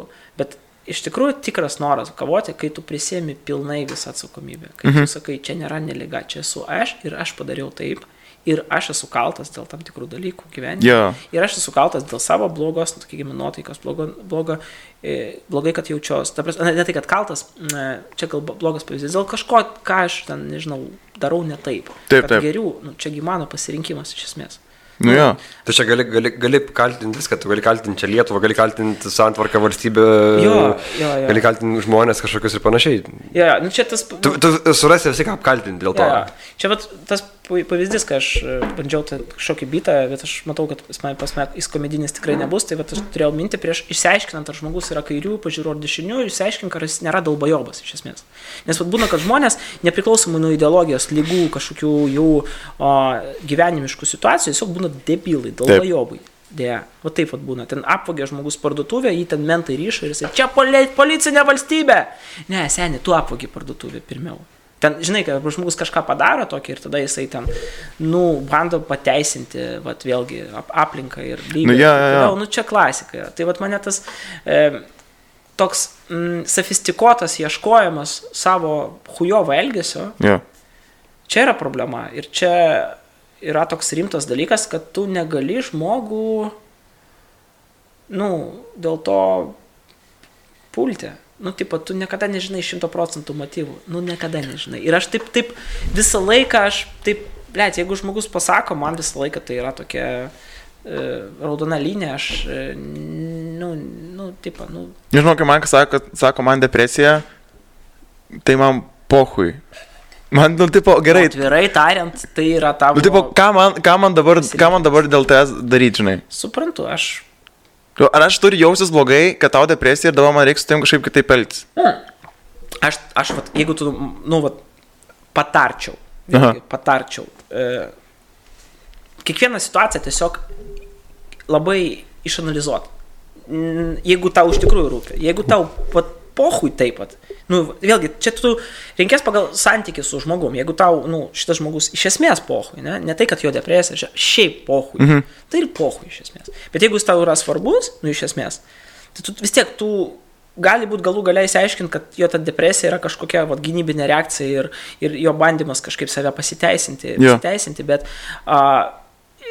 reikia išsiaiškinti. Aš stengiuosi visą laiką išsiaiškinti, dėl to, aišku, aš ten nereaguoju į tą tokią, sakykime, nežinau, ne tai, vėlgi, man atrodo, tai nėra bloga mada, kai žmonės kalba apie savo emocijas. Kai mes turim tą problemą, kad žmonės apsimeta, kada neapsimitinėja žmonės? Čia gal apskritai pačios savokos yra su menkinimu. Jo, aš suprantu, kad yra depresija, klinikinė, yra bipolinė depresija, yra, maniakinė yra tas pats iš esmės, kas bipolinė, bet iš esmės yra ir bipolinė turi labai daug atspalvių. Ir labai daug žmonių galvoja, kad bipolinė depresija yra asmenybės susidvejinimas. Tai nėra. Asmenybės susidvejinimas yra labai reta liga ir jį ten turi 0,0 kažkiek ten procentų, o bipolinis sutrikimas yra labai dažna būklė ir šiaip jį būdinga labai dažnai. Ir, matai, ir labai mes turim tą dalyką, čia slidus reikalas. Ir aš dėl to, kad aš vėlgi praėjau tam tikrus, sakykime, etapus gyvenime ir bendravau su visais žmonėmis, aš net tie, kurie man nėra malonūs nuoširdžiai, aš tada bandau išvelgti jų priežastingumą, kodėl, pabandyti, man draugelis prieš 3 dienas pasakė, geriausias užrašas ant kapų, pas geriausias užrašas, jis stengiasi. Jis stengiasi, sako, reikia pasistengti, suprasti kitą, biškį taip pat. Bet jeigu pohui ant žmogaus, ir tai yra normalu, ir tai yra tavo teisė, ir man daug ant ko pohui, man pohui. Bet... Ne, žinai, dėl ko yra pohui, Geridas pasakė, yra tos savokos toks, jinai yra išpūsta, supranti, ir čia jau nebeturi reikšmės. Bet yra, tu niekada nežinosi. Tu nežinai, jo, bet, čia pasirinkimas yra, aišku, jo. Taip, čia triki dalykas. Šiaip gal pas mus čia vėlgi, dabar jau drąsiau kalba, bet šiaip labai gėda galbūt prisipažinti, kad tu turi kažkokių ne depresiją, bet psichinių kitų sutrikimų kažkokių. Man atrodo, kad labai gėda Lietuvoje pripažinti, kad tu turi priklausomybę nuo narkotikų, alkoholio. Ir visur taip. Tai aš galiu pripažinti, aš turiu priklausomybę ir 10 mėnesių nevartoju alkoholio ir Olegas turi. Čia pusė žmonių studijų turi. Pusė jau turi. Bet esmė tame, kad su priklausomybėm yra labai svarbu. Ir labai yra susijęs dalykas priklausomybės ir psichinės problemos. Ir kad 8% ten tų žmonių, kurie nusižudo, vyrų, jie padaro tai girti. Ir kad žmonės padaro baisius dalykus, kai yra girti. Baisiausias dalykas padaro. Ir aš suprantu, kad tai yra, jeigu tu dabar nekalbėsi, būtent apie priklausomybės, kas man atrodo yra, žiaurus dalykas. Žiaurus. Kai tave ranina kažkokia medžiaga, kai tavo gyvenimas vis pradeda vairuoti, kažkoks tai, aš nežinau, net... Ir apskritai, žiūrėk, ta prasme, kai mes žiūrim... Tu nebe tu esi, jo. Kai mes žiūrim kažkokius ten dėdus, alkoholikus, 40-mečius, jie neatsiranda iš niekur, tai prasme, mes visi, mūsų draugai, pusė draugų bus turinčių problemas, tu lygiai tokias pat ir... Ne pusė, jo, nemažai bus. O šitas nekalbėjimo burbulas yra tik Lietuvoje? Visur. Ar šiaip pasaulyje dažnai yra, tai? Mano pats tas, nežinau, gal kokia ten Amerikoje, vakaruose šiaip yra tikrai gan aktyvios tos bendruomenės, kurios kovoja prieš alkoholizmą. Turiu meni, kad kurias padeda problemos turintiems žmonėms ir ten negėda gal tik prisipažinti yra. Jo, aš manau, kad vis tiek... Čia galbūt ne nuo visuomenės. Padėta etiketė pati, kad... Žmogui sunku. Tam pačiam žmogui yra pripažinti, ne? Vienetui. Mes dabar galbūt nekalbėkime apie civilizacijas, apie galbūt vienetui sunku pripažinti savo žmogui, kad tu turi priklausomybę ir problemą. Jeigu aš anksčiau suprasčiau, kad aš turiu problemą, jeigu aš suprasčiau, iki, tarkim, tam tikrų dalykų, iki, nežinau, aš turiu čia randą, aš jį gavau, šitą, ant fako savo. Aš gavau Berlyne šitą šūdą, kai aš buvau apsivartojęs visko gyvenime. Visko buvau apsivartojęs. Bet jeigu aš iki to momentu suprasčiau, aš rimtai gyvenimas mano biški pagerėtų ir aš neturėčiau daug keistų dalykų. O tai tau irgi tas yra, kad tu netgi jau kai būna lyg ir ta depresija, lyg ir traukiasi, bet tu pradedi tada parintis dėl prarasto laiko, kurio tu neišnaudoji tinkamai. Nebūna šitas? Aš jau viskas, aš jau nebesiparinu dėl prarasto. Bet būdavo šitas, ne tikriausiai, nes man tai šitas yra visiškas. Žinai, kas yra gražiai, aš ganėtinai palyginus esu, neturiu tokių problemų. Man kartais būna, žinai, koks dalykas, kur pagalvoji, ar tu kažką gali paskui pasiekti, žinai, nes dažniausiai daug pasiekę žmonės jie turi kažkokių problemų. Jie yra, mažai autistai kokie nors, ar dar kažkas, žinai, ir jos ta liga paskatina judėti į priekį, žinai. Tarkim, tau nebūna toks dalykas, kur tu galvoji, kad aš daug pasveiksiu, žinai, ir tipo dings mano talentas, dar kažkas. Man atrodė anksčiau, kad jeigu aš negersiu, aš pripažinsiu, kad aš esu tas tipo sveikolis, jogas ir tipo ten nieko nevartosiu ir aš tada nebūsiu toks tipo, fainas ir taip toliau. Tai vat anksčiau žmogus aš galvoju, kad jeigu aš negersiu ir aš kai nustojau gerti, mano laikas biški, pas mane atsirado savaitgalį, atsirado pirmadienį, atsirado daug laisvo laiko, atsirado daug šiaip laiko knygom, atsirado, nors aš prieš tai irgi daug pakankamai skaičiau ir daug visai buvau labai aktyvus alkoholikas, sakykime, bet vėlgi. Man atrodo, kad priklausomybės, problemas ir talentas ir darbingumas nėra labai susiję. Nes jau antras žmogus, kuris sako, Marija irgi taip pat paneigė šitą... Aš nemanau, kad tai yra labai susiję. Jis kaip tik sako, kad blemba sako, ko gero neturėčiau tų problemų, būčiau daugiau nuveikus. Sako, ir galbūt daugiau sukūrus, ir daugiau dirbus, ir daugiau darius dalykų. Nežinau, sunku sakyti, man tas, kas būtų, nebūtų, gal mes iš vis simuliacijų gyvenam ir yra dar kita... O palaikai tą teoriją? Ne. Aš dabar nusipirkau tą Tysono knygą, kaip tas Degrys Tysono. Ir lietuvių kalba knyga išėjo. Jis man patinka skėtas, viską pražiūrėjęs. Bet aš esu video žiūrėjęs, kur jisai kalba galbūt ne savo sferos temomis, piškai apie politiką. Nereikia jam kalbėti. Taip keista buvo. Čia dėl to, kad jis įlodėsi, ne? Bet... O jūs rusai... Galėtų imti savo krepšinės ir hip-hop. Ir nelysti ten visus. Kosmos, nes ten viskas. Aš vakar su draugu... Įsivaizduojat, mes išgarsėsim, tarkim, tu išgarsėsi, nuvažiuosi. Aš neišgarsėsiu, nes man atrodo, aš nuoširdžiai galvoju šitą dalyką. Aš tau teoriją, tu nuvarai ten Las Vegasą, LA nuvarai, tave Comedy Store, tau, blėt, per metus pis pradeda duoti šalia, tipo, Billboardą, šalia, tipo, visokių ten aфиgenų čuvakų ir tu varai, tau duoda savo šou ir tada hujakst. Kažkoks lochas atranda šitą video, kur mes juokaujam apie juodaodžius, a tu net, blėt, nieko nesakei, tiesiog nusiekiai, blėt, vairio, NBA krepšinis ir hip-hopas. Ir tau, blėt, sako, visio, tu, blėt, nevesi Golden Globe. Ne, žinai, kas tada bus, išeis comedian from Lithuania, kaip joke tip from Lithuania. Su titrais, čia kur... Čiūvas norėjo, kad paskui stikamų. Pasauliui.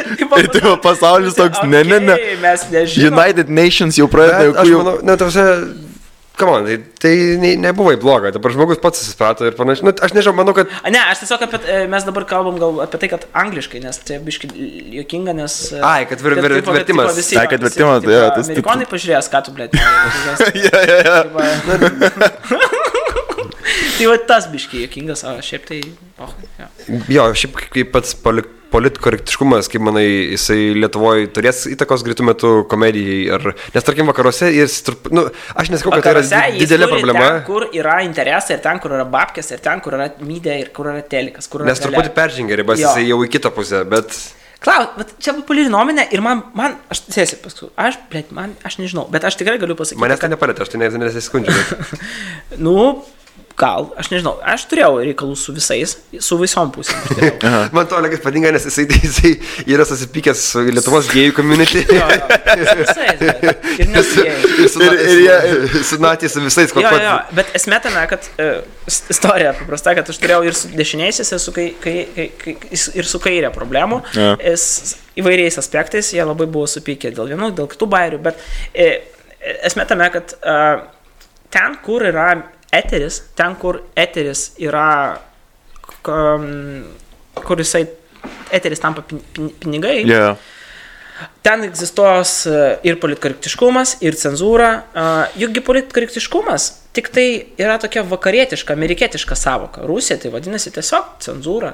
Aha. Ne? Arba vėlgi savicenzūra. Juk politiškumas ne visą laiką blogai, kaip ir cenzūra ne visą laiką. Nu jo, bet žinai, iš esmės tai yra geras dalykas. Kas cenzūra ar politikariškumas? Man atrodo, veidmainiška biški yra, kai tu naudoji politkorektiškumą tik tai ten, kur yra medija ir ten, kur yra babkės, kur yra įtaka. O ten, kur nėra įtakos, kur tipo yra kažkoks comedy klubas arba kažkoks tai toks mažiau massive reikalas, visiems pohui. Bet iš kitos pusės tai yra logiškai paaiškinima, nes tada žmonės tiesiog kontroliuoja tas mass media, nes tas mass media kontroliuoja žmogaus tokia, sakykime, elgesį. Jeigu mes bandysime komunikuoti tai, kad, sakykime, laisvė, davai mes dabar juokaukim, kad holokaustas yra gerai, bandykime pateisinti holokaustą. Bet aš dabar matau, kad žmonės kartais tiesiog neįsiaiškina, kokia bairio yra esmė, kokia žinutė bairio, jie puola į formą ir tada bando kancelinti. Čia yra baisu. Ir čia yra visur taip buvo, yra ir bus, ir Lietuvoje taip buvo, yra ir bus. Tiesiog mes esam su jumis, mes nedirbam tame, mes nedirbam teleke su jumis. Jo, telekas, matai, kitas... Man tas dirba biški. Ne, daugiau niekada. Visi mes esam dirbę tam tikrąją prasme.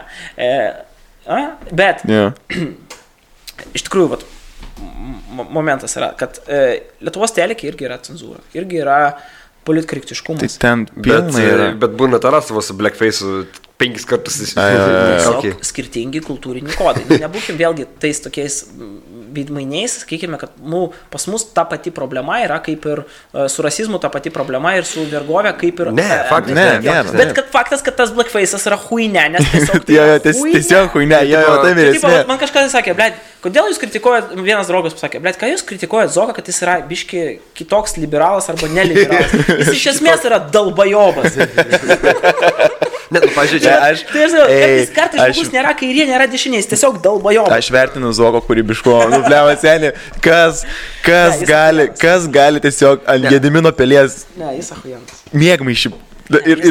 Jis yra mind blow. Jis galėtų būti komunikacijos kokio agentūrui dirbti, gal nežinau, jis turi tų idėjų, ta prasme, jis...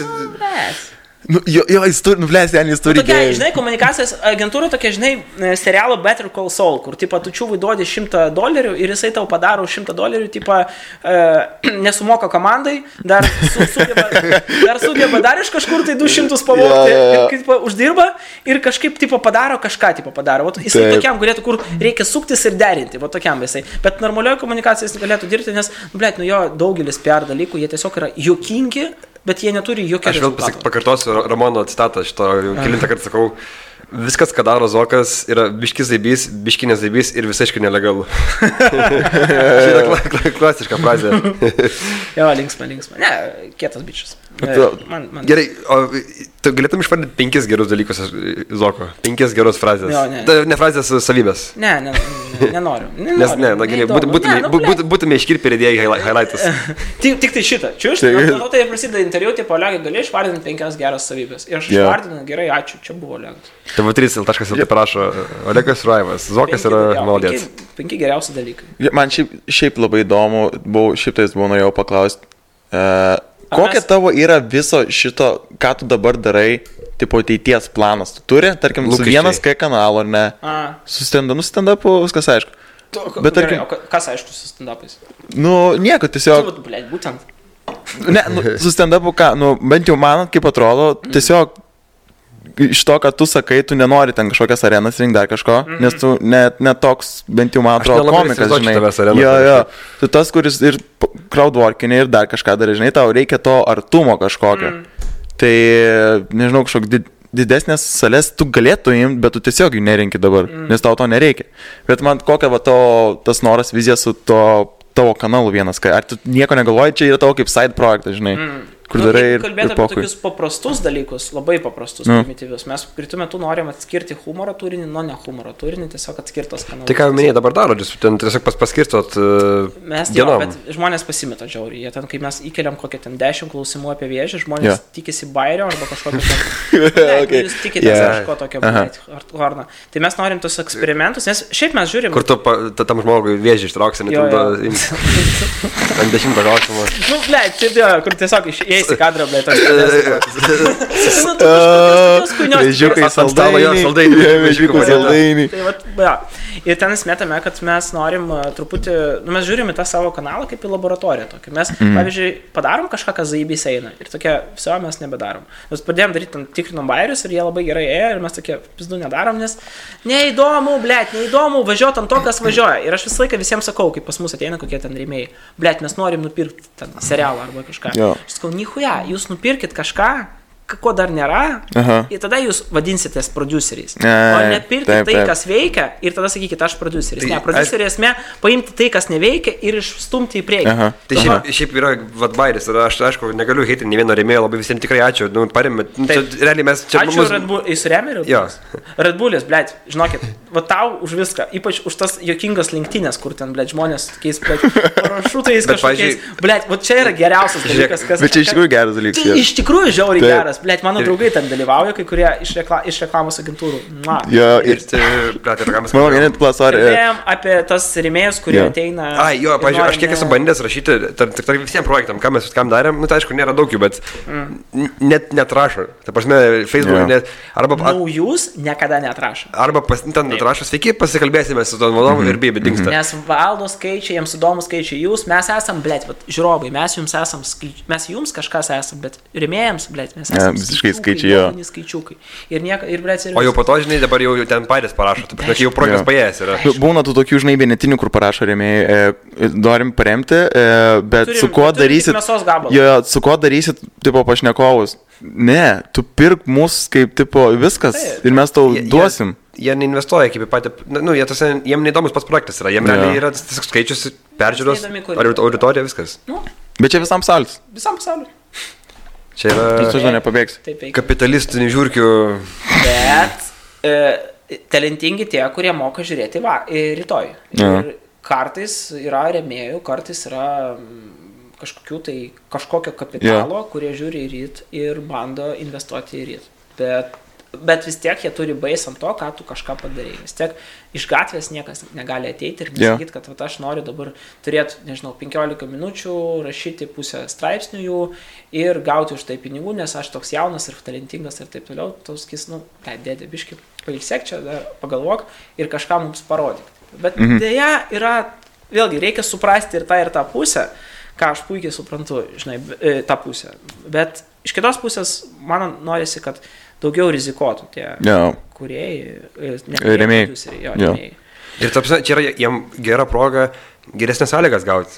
Nes tu... Taip, tu gauni projektą, kai jisai gimsta. Visi produsai svajoja paimti gerą atlikėją, tik tai, kai jis dar tik tai yra nes eterio, kad jisai yra toks... Nes ir tavo paties reikalavimai nebus tokie dideli, kai tu turi, pavyzdžiui, serialą, kur ten milijonės peržiūrų sudėjus nebuvo, ne? Tai tu jau automatiškai reikalausi dafiga už tą.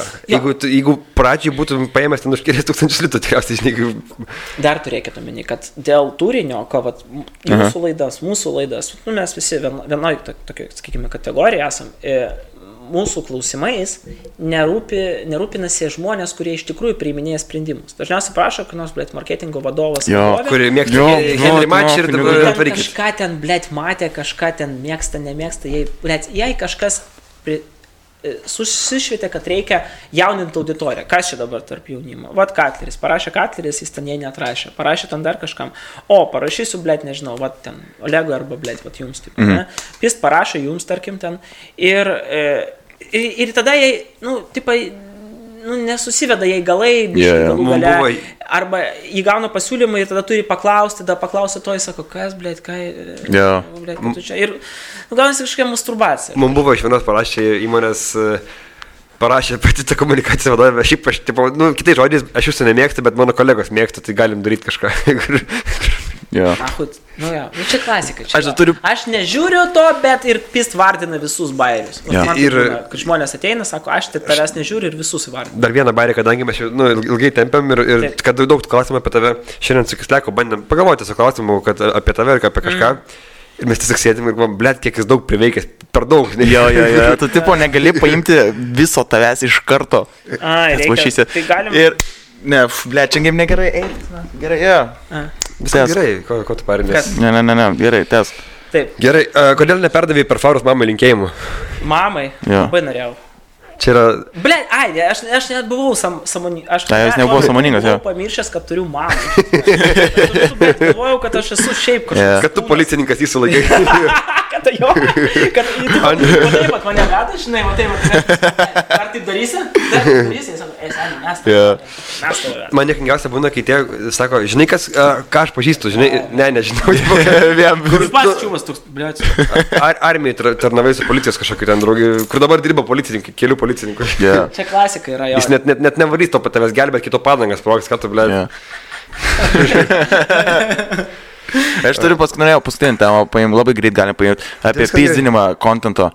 Taip. Gauni komentarų tu tokių, aš žinau, kad gauni. Dažnai gaunu. Blėt, nemilo, dabar, hiperbolizavau, dažnai. Man atrodo, This is fucking in the Eric the Andrew show, paskui tam buvo This is America, aš dėl šito tai visiškai nesupratau. Kalbant apie akcentą, Jo. blėt, tai jis yra Borato formatas. Nu Čia- taip, Ten yra Barato ir ofiso, truputį Jo. toksai, Borato, blėt, viskas, tas- kas man patinka, ten yra Jo. formato, bet irgi jis yra labai kultūriškai adaptuotas čia ir antras dalykas. Blėt, aš apie serialą pagalvojau, ne apie akcentą. Nu, sorry. Serialą. Matai, mes tokie esam kūrybos policija, bet kai paskui su tom susidurėm, bent jau mano nuomonė labai stipriai irgi pasikeitė to klausimu, žinai. Nu, blėt, podcastas irgi yra... Nu, Ne, yra bet toks formatas, žinai. Bet vėlgi, podcastas yra pokalbis. Taip. Pokalbis sunku yra nukopijuoti. O kai mes darom, tarkim, kažkokią cringe komediją, Jo. jų kiekis rinkoje ir media rinkoje yra labai ribotas, todėl tu neišvengiamai susidursi su, tiesiog su Jo, palyginimu. okay. Tiesiog. Nu gerai, huinė su šuniu. Aš nežinau dėl šuns. Aš nežinau, kas čia buvo. Aš nežinau nieko apie tai, nes... Čia kur papaustinį, tipo enter ir tada loading, tipo, žinai, kur... kur supranti tiesiog, kas tai yra. Tipo, ne, mes Okay. ten tai iš vis buvo, blėt. Nu gerai, ten buvo jokinga tai, kad jūs ten nuėjote į tenais.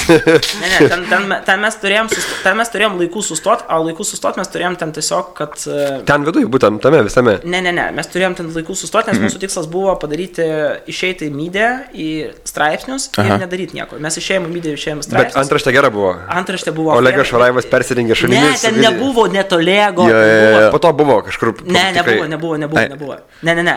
Esmė tame, kad ten buvo... Šunimi persirengęs vyriškis. Vyriškis, ten buvo tiesiog šuo atėjo į renginį ir sugadino šventę. Ir viskas. Ir ten mums reikėjo sustoti. Bet mes, blėt, nuėjom kažkodėl tai toliau, mes norėjom, blėt, dar kažko pasiekti. Ir, blėt, tiesiog nusprendėm, kad gavosi nei mums jokinga buvo gale, nei... Žodžiu, tas galutinis variantas žiauriai net pirko to pirminio ir gavosi tokia... Kažkokia, tu esi kažkokia atspindys to, kas buvo faina. Jo. Ir tuo pačiu tu truputį nukilini ateities galimybės daryti.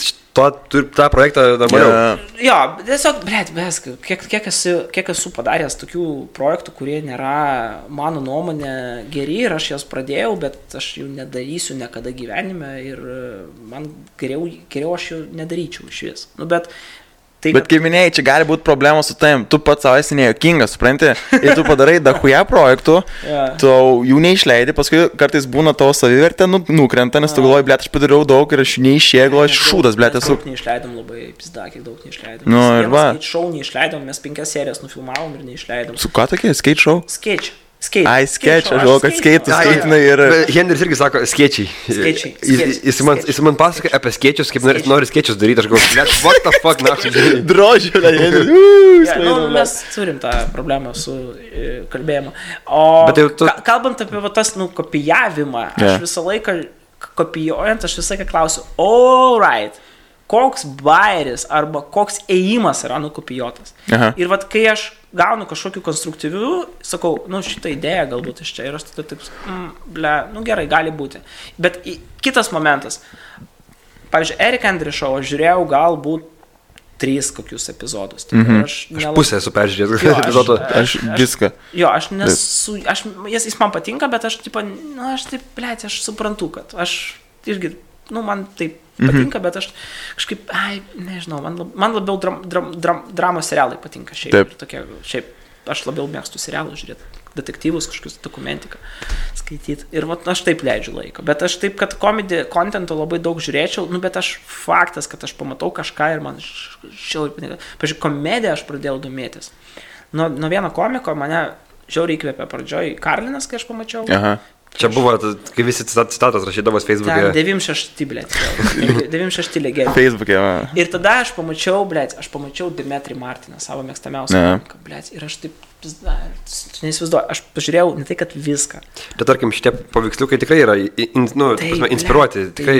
Mano knyga, kurią aš išleidau, iš esmės yra This is a book. This is a book, tik tai aš ją sukūriau, pagal tą formatą aš sukūriau savaip, taip. Bet esmė, aš ten nepaėmiau nei vieno bairio, nei vieno filmo, bet aš tiesiog paėmiau tą tokią, tu paėmi formą tą. Tu paėmi formą ir ją adaptuoji pagal savo kūrybą. Tai yra tavo kūryba, bet... Žiūrėk, Rudokas ir Bareikis, jeigu vaiką turėtų. Čia beje mūsų iliustratorius padarė, mūsų iliustratorius Žilvinas. Barudokas.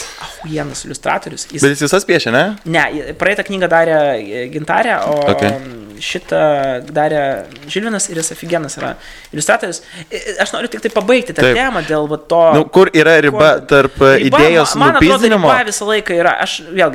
Aš žinau, ką reiškia sukurti formatą, ką reiškia formatą prarašyti ir kas yra rašyti formate. Tai aš visą laiką sakyk, koks bairis, kokia ir rodyk original ir tada mes lyginsim. Tik tai taip veikia.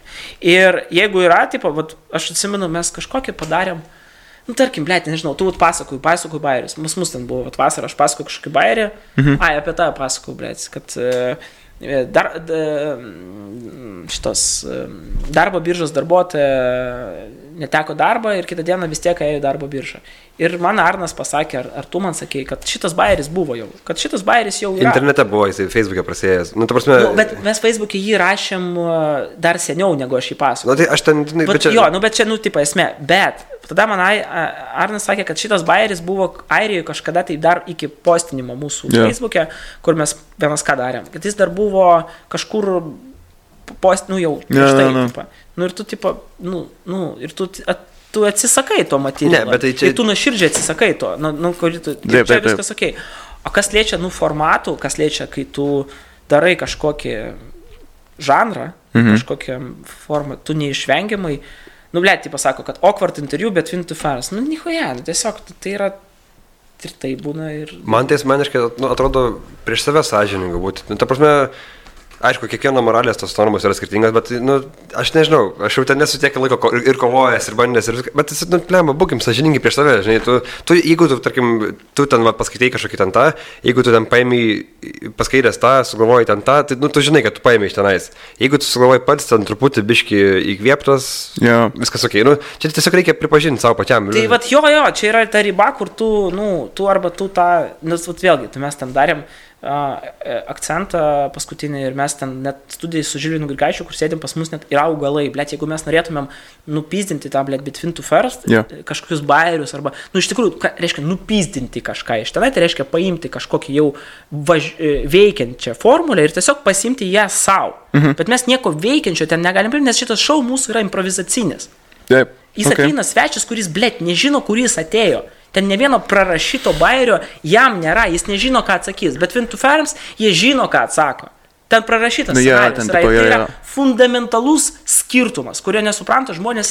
Ir matai, tiesiog tam tikros... Ir mane tas erzina. Taip, aš įsivaizduoju, taip. Žmonės sakyt man, tai jeigu mes norėtume nupizinti Win to Farms, aš nebūčiau toks feilas, aš net augalų, ten nestatyčiau. Tiesiog. Matai, tam tikros detalės, jie vertina pagal tas detalės, nežinodami vidaus. Taip, kaip kas buvo, čia tas pats kaip ir su mumis, ne? Mes siunčiam kažką, tipo, nakui ir taip toliau, bet mes... Ne viską įmam, jie nežino, dėl ko taip yra ir kas, žinai, yra. Tai va, pavyzdžiui, roastai, ne? Aš norėjau apie roastus pasakyti, kad jūs ką padarėt? Tai yra absoliučiai klasikinis formatas, kurį išnaudoja dar, 10 šalių.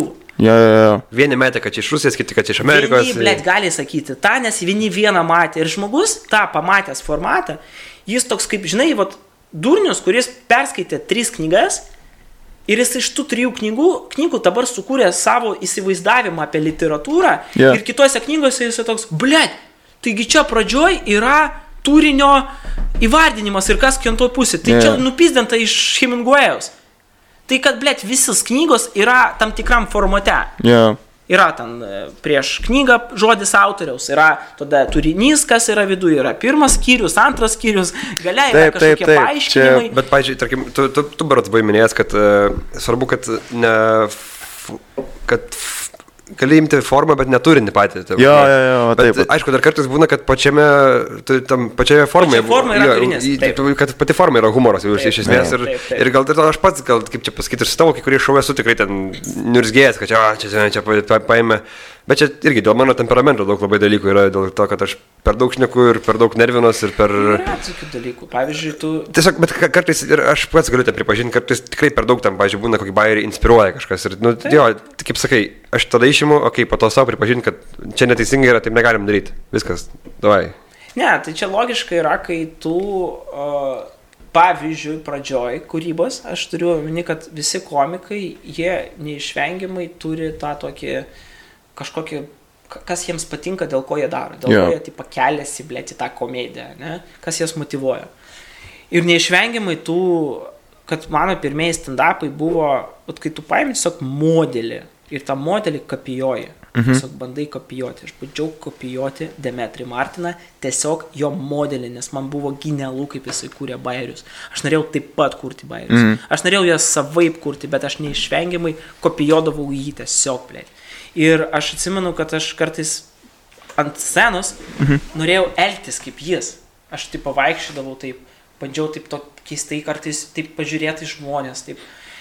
Ir kažkokiu momentu, aš atsimenu, turėjau tokį turą pirmą gyvenime. Ir aš mačiau, kad ta huinė neveikia. Kad Vilniuje veikia, o kitur visi, what the fuck. Ir tada tu neišvengiamai kažkokiu momentu taip pradėjai palaukit. Hebra, alio, jūs čia, mes kartu esam. Ir tu pradedi su jais nuoširdžiai bendrauti, jau nebe tau išsijungia visi tavo vidiniai, kaip tu nori atrodyti, tu jau neišvengiamai pradedi elgtis natūraliai, nes ant scenos sunku yra supizdėlinti, sunku sumeluoti yra. Tu visą laiką galų gale atsitrenksi į save. Dėl ko, pavyzdžiui, stand-up komedija beveik nėra komikų, kurie juokauja nuo vaidmens. Jie neturi, vis dažniausiai jie būna savim. Tu maksimaliai turi būti savim, maksimaliai tu esi. Ir tada tu neišvengiamai susidursi su savim. Neišvengiamai susidursi su tom, koks tu esi. Ir man, pavyzdžiui, labai patinka bendrauti su publika. Ir aš kažkokiu momentu supratau, kad tai yra vienas iš mano stand-upo dalių. Aš negaliu nereflektuoti. Aš negaliu, pavyzdžiui, nenumesti bairio, ne vienam stand-upė nebuvo, kad aš nenumešiau kokio nors durno, lievo bairio, kuris ne vietoj ir ne laiku. Ir nuo to gali atsirasti nuostabių dalykų, nes jis nesueina, tada tu reflektuoji į jį, tada tu galbūt už kažką užsikabini, kitas žmogus sako, atsiranda santykis ir gali atsirasti didelis pasirodymo dalys, kuris aфиgenas gali atsitikti. Ir aš atsimenu pirmus turus, kai aš dariau, blėt, daug buvo tokių bairių, kur vapščiai ne laiku ir ne vietoje aš pasakiau ir niekas nesijokė, bet dėl to, kad aš sugebėdavau kažkaip užlipti žmonėm ten kažkaip į tą, blėt, jų galvą ir su jais pabendraut biški, kodėl, ne ką, ir taip, tada pas mus atsirasdavo tas, toks kažkoks santykis su jais. Kalbant, čia Danai tęsti, kalbant, aš tiesiog kažką linksmėsnio, kad kai tu siuntei tą video, kur Kaune darėt pasirodymą ir kur tie žmonės yra vadinami hekleriais. Ir kur savininkas tave heklino pripistęs iki galo. Kažkoks savininkas, kažkokio baro atvarė. Ką tu padarysi jam? Ką tu jam padarysi? Kažkokio baro savininkas. Ne, šiaip čia ne tos vietos, kur aš buvau, ačiū Dievui. Bet čia ne kito baro. Bet jis ten kažkoks kietas. Ir jis ten pripistęs tiesiog atvarė. Jis net nebuvo šou. Jis net nežinojo, kad šou. Jis tiesiog girtas atėjo į tą vietą, pažiūrė ten stand-upus. Ar jam, blėt, nepatinka, nes kas čia, nahui, per huinę. Jis barė pagar, blėt, nori. Kažkas, blėt, kalba ant scenos, kas čia net ne muzonas, čia net nesuka, ne šapras. Kas čia toks, tipo, ir jisai pradėjo man aiškinti, kaip gyventi. Nes, kai tu pripisi, tu turi paaiškinti, kaip gyventi. Ir jisai ten pastoviai mėtė. Ir tada prasidėjo tą ribakarį, tu atsakai, žmonės juokiasi, o jis galvoja, kad zaibys. Kad čia mes komedijai dalyvaujame. Čia aš atvariau, čia aš išgelbėjau vakarą. Kur grįžta namo po to žmonai, blėt, kaip šiandien pavarėme būtų mes. Ir tada aš tada taip atsisuku į Domą, ir sakau, Domai, ir apsauga. Domas man taip Mes nesamdėm apsauginis.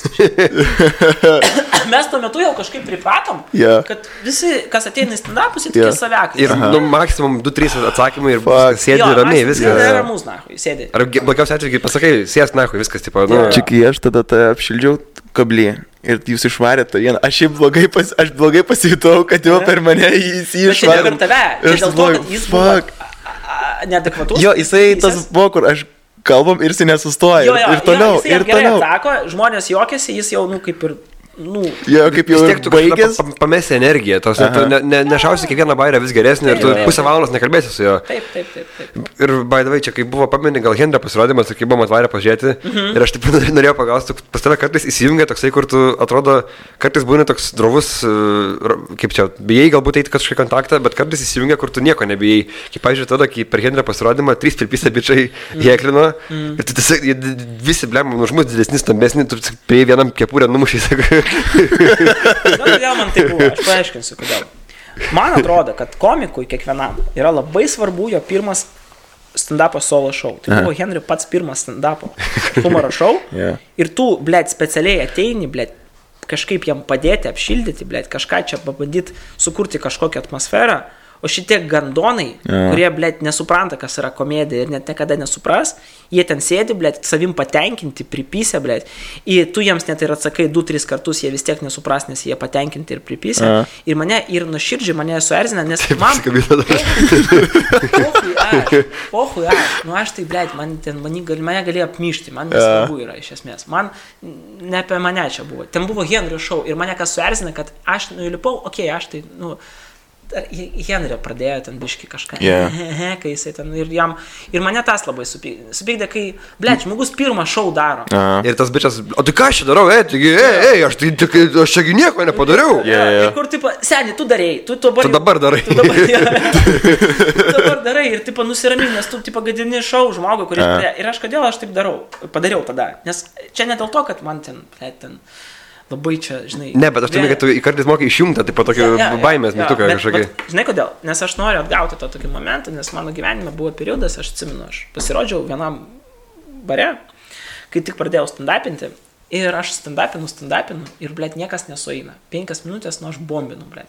Ir kažkoks čiūvas tiesiog, blėt, atsistoja ir pradedama sakyti, gal eik nahui iš čia rimtai, mes norim be tavęs būti čia, mes nenorim čia. Jisai buvo vienas toks salėj, nes visi kiti jie susirinko. Taip, nebuvo geriausias vakaras, bet tavo nuomonės niekas neklausė, seni. Bet žinot, ką aš padariau tada? Aš nulipau, aš toks, tipo, tu teisus galbūt. Tu, galėjai kažkoks lochas, kuris iš salės. Ir tada dar aš pasilikau tą vietoj, aš niekur neišėjau, mes dar alų gėrėm ten su Hebra, jis sakė, ten buvo nemokamas vakaras, aš niekam nebuvau skolingas, ten buvo, blėt, gal 20 žmonių iš vis, tai jis buvo tarp 20 žmonių. Ir tada mes su juo dar spėjom pasirodymą ir jis man pasirodymą dar tiesiog mane dušino, tipo, tu, blėt, lochas esi, tu niekas esi, tu, blėt, man tokia, tipo. Ir aš visą tą laiką, aš toks stovėjau, tipo, ir aš taip maždaug, tipo, klausau, ir tik mano draugai tokie bandė, tipo, blėt, čiūvai tiesiog nepaėjo, tu net nepaklausėjai, tipo, jisai, tipo, ne, ir tada taip, aš taip kažkaip kažkaip aš taip praleidau tada, tuo metu, bet mane buvo toks, žiaurus pyktis viduje, aš buvau žiauriai supykęs. Ir tada aš supratau, kad, tu neturi pasiduoti, net jeigu tau negerai eina, maža kam net negerai eina, daug yra komikų gerų, kurie kažkur nesueina, visko būna gyvenime. Beje, kom skiriasi profesionalus komikas nuo neprofesionalus, profesionalus komikas nebijo bombinti, jis nebijo blogai pasirodyti. Ir nes čia yra live, čia yra toks gyvenimas. Visi, žinai, neprofesionalus komikas blogai vieną kartą pasirodo ir kaip Džokeris nuvaro ir late night show vedėją Danyrą nužudo, blėt. O profesionalus tas komikas. Krasutkas, ne? Blėt, va tai yra pas mus tokių. Ne, tegul nespyksta Krasutkas, bet kartais mes pagalvojam, kad gali kažkas būti. Jisai prieina, taip, ir va toks atstumas tarp jo ir... Čia kas žiūri dabar... Čia mūsų draugas yra. Yra vienas pažįstamas, kuris šiaip... Jis daro labai alternatyvę komediją. Bet jisai toks labai, toks keistas. Tai va, ir aš nuo to momento tiesiog atsimenu tą jausmą ir aš tiesiog nenorėjau, kad jam... Taip pat toks būtų, jo. Pasirodymą, nors vėlgi ten aš nesu ten joks gerbėjas, ten Henrio ar dar kažką. Aš tiesiog noriu, tiesiog linkiu komedinės sėkmės, blėt, kiekvienam. Čia buvo toks bro move, žinai, tipo... Nu, tipo, jo, tipo, čia iš... Ne, jokingiausia buvo, kad mes ten sėdėm, mūsų ten daug buvo. Ir, tipo, ten tie 3 čia sėdė, mes, tipo, bijom, ten kažką, žinai, 3 apsikabino, vieną kepurę numušę, sako, tai ne, bet čia yra... Nes jie buvo pripysęs ir aš buvau blaivas ir aš žinau, kad jeigu aš su kažkom išeisiu, aš vis tiek vienam pysiu ir visi jie kiti pabėgs. Nu jo, ir šiaip dar mūsų ten buvo, bet... Aš buvau tada tikras dėl... Aš buvau ir aš žinojau, dėl ko aš pizdinčiaus. Nes aš tada atpizdinčiau jos už tos čiūvus Jamaikai. Bare, kur mane duhina, aš tada už visą savo... už viską atsijėtų. Už savo nepavykusius pasirodymus, aš tuo metu jiems, blėt, taip... Atsakyčiau jiems už viską, blėt. Na, va. Blėt, geras, eik savo, čia reikia paploti iš to kelnis. Žiūri, super, malodėt. Žinai, aš taip, pažiūrėjau, be galo labiau eiti konfrontaciją, bet man atrodo, kad jeigu bent biškis žmogum, nes su nepažįstamu, jeigu bent truputį nesutinka nuomonės, man atrodo, kad toj muštynės bus viskas. Žiūrėk, man... Kaip jūs pasikviečiat Grigaitę? Tavasme, kaip jūs... Tas pats buvo su Orlausku, jūs kvietėt su Karediniu? Jūs tiesiog apgaunat? Per laišką ar balsu tipo skambinat? Mes skambinam iš 3 telefoną, kviečiam į labai abstrakčią laidą. Nu, mes viską darom, kad ta apgaulė būtų tokia komedinė, nepikta ir sušvelnint kampus, bet jeigu taip atvirai kalbant, tai visuose tokiuose formatuose, Nathan For You, mano mėgstamiausias, tada Boratas, ten Who's America. Mes beje dabar taip padarėm, dabar būsimas epizodas to išeis su Linu Hermanu, jeigu žinai tą herojų. Mes apsimetėm, kad esame Juraičių jaunimo partija, bet tiesiog norim išmokti gyventi, kaip jisai atsiskyrė nuo valstybės ir nufilmavom. Tikslas koks melo visą laiką. Jeigu tavo tikslas tiesiog paskambinti į jaunimo liniją ir pasakyti, lohai nusižudot ir tipo biški paduhinti žmogų, tai yra... Aš labai daug esu užėmęs laiko jaunimo linijai su draugais savo... Tokiais bairiais? Nu, bet to buvo nedaug. Čia buvo fazė tau. O tai kiek čia gauni babkis, savanoriauji, kuro koks lokas, blėt. Bet pavyzdžiui, visą laiką reikia įvertinti tą tavo pranko damage. Mes visą laiką vertinam, tai ir niekada nevarysi pas to žmonės, kurie silpnesni, pavyzdžiui, tave kažkiek ten. Turė prasme, kad informacinė prasme silpnesni, kažkaip silpnesni už tave, kažkokia tokia, nežinau. Vėlgi, mydė svorio prasme. Ir tu, Grigaitis, jisai lenda visur, čia yra jo bėda ir tu tai parodai, kad jis nueina bet kur. Jisai... Ir kad jis yra žmogus apie nieką. Jisai blogas žmogus yra apie nieką. Apie nieką. Kad jis neturi būti pavyzdys visuomeniai. Fuck him. Žiūrėk, mes tada, kai dirbau prie tam darbę... Mes atrodo, kad mes 2 valandas jau pizdėjome. Jo, viskas žiauriai gerai. Greit baigsim, tikriausiai, nežinau. Žiūrėk, apie Grigaitį mes surengėm tą, kai dirbau prieš tam darbę, aviacijos renginį, ten buvo VIP balius ir jisai pocho ateina. Nieks jo nekvietė. Jisai tiesiog, va taip, per duris, sako, šio turi būti nieks kažką. Mes pasakėm, apsauginiam parodėm, išnešė jį taip. Sako, tu žinai, kas aš esu? Jo, davai. Viskas. Va, tai aš, jis yra tas, kur be priežasties, bet žinomas. Tai yra labai juokinga. Taip, pažiūrėjau, mes irgi norėjom, tiesiog žinom, kad kitokiu būdu Linas Hermanas mūsų į hatą nesileis. Jis mūsų užmušti, jeigu nueisim kitokiu būdu, mes tenais ten pasiko gynybinės parengties yra ant vartų kameros prikabintas, nuo saulės baterijų veikia. Ir rimtai. Ir tai tiesiog, žinai, mes... Kur savo valiutą išleidžiame. By the way, jis irgi nėra blogas žmogus. Jis irgi nėra blogas žmogus, jis jam tiesiog yra negerai su psichika ir jį paveikia labai jo tie draugai. Bet vėlgi, būna žmonėm neblogai su psichika, bet jie tai išnaudoja viešai prasme dekonstruktyvių būdų ir iš to galima juoktis. Čia tiesiog aš, norėjau pasakyti, nes atsiras tokių žmonių, jūs juokite žmogaus, kuriems blogai su psichika. Jo, yra žmonių, kuriems blogai su psichika ir nereikia šiuoktis, bet yra žmonėms, kuriems blogai išliuktis ir jie... Pragaro karalius. Nu, aš belenkas. Gerai. Bet tiesiog apie tai, kad būna žmonių, kurie turi tikrai problemų su psichika, narcisizmu ir taip toliau, ir jie dekonstruktyviai, aišku, negali čia būti teisėjas ir sakyti, kas yra blogai, bet man atrodo, ten kursta neapykanta, ten bandas. Taip, tai prasme, jisai kenkia valstybei. Taip. Tai prasme, tai čia reikia gal parodyti tą žmogų, kad galbūt yra vienas kitas žmogus, kuris užsikabina už jo, tai reikia parodyti galbūt kartais, kad, come on, čia yra ne tas, kas tu turėtum sekti ir neimti pavyzdžių ir panašiai. Ir čia paskutinis galbūt klausimas į pabaigą einam. Man labai šiaip įdomu, tarkim, mes turim tokią teoriją, čia, ne mes, bet tiesiog teko kalbėti, kad Lietuvoje dažniausiai tie, kas surinka 100 štukų followerių, jam biškis stogas pavažiuoja, nes jie supranta, kad per daug galios turi. Nevardysim pavardėm, bet ar tau kažkas pasikeitė? Jis jau turi? Bliadži, ne, jis dabar toks sėdi prezentūrių, bliadži. Aš dabar galiu naktį nuvaryti į McDonald'ą, į McDrive'ą. Su palyda. Su palyda. Nahui, o taip pat vis. Ir jis toks negali pati, ir jis nieko net, jis tiesiog visą naktį sėdi, negali. Jis sako, davai važiuokit aplink tą, tipo, visą naktį. Niekam neleidžia. Ja, nu, 100 štukų. A, kur aš palauk 100 štukų turiu? Ai, šitam Facebook'e turiu. Ir ar pasikeičia kažkas, ta prasme? Jo, pas tebe tada Facebookas jau tampa raudonas spalva. Ne. Tai meni, kad, pavyzdžiui, tarkim, gerai, aš su tą pagarbą Andriu Tapinu, ne, tarkim, jis iki pajutė, mano nuomonė, aš ir galėsiu jam ir tai gyvai pasakyti, jeigu kas čia nori maknis protą, kad jis iki pajutė, kad jis gali daryti kažkokią įtaką, kad gali kokį mitingą surengti, jam tikrai truputį pavažiavo stogas. Ta prasme, aš manau, kad ir man tas gali būti, jeigu kada nors pasiseks taip ir panašiai. Manau, kad ir tau gali būti, ir jeigu tu pajauti, kad tu realiai gali valyti kažkokį, ar ten visokie žmonės, ar tu ten pakeis valstybės, galbūt kažkokius rinkimų eigą kažkokią, tai...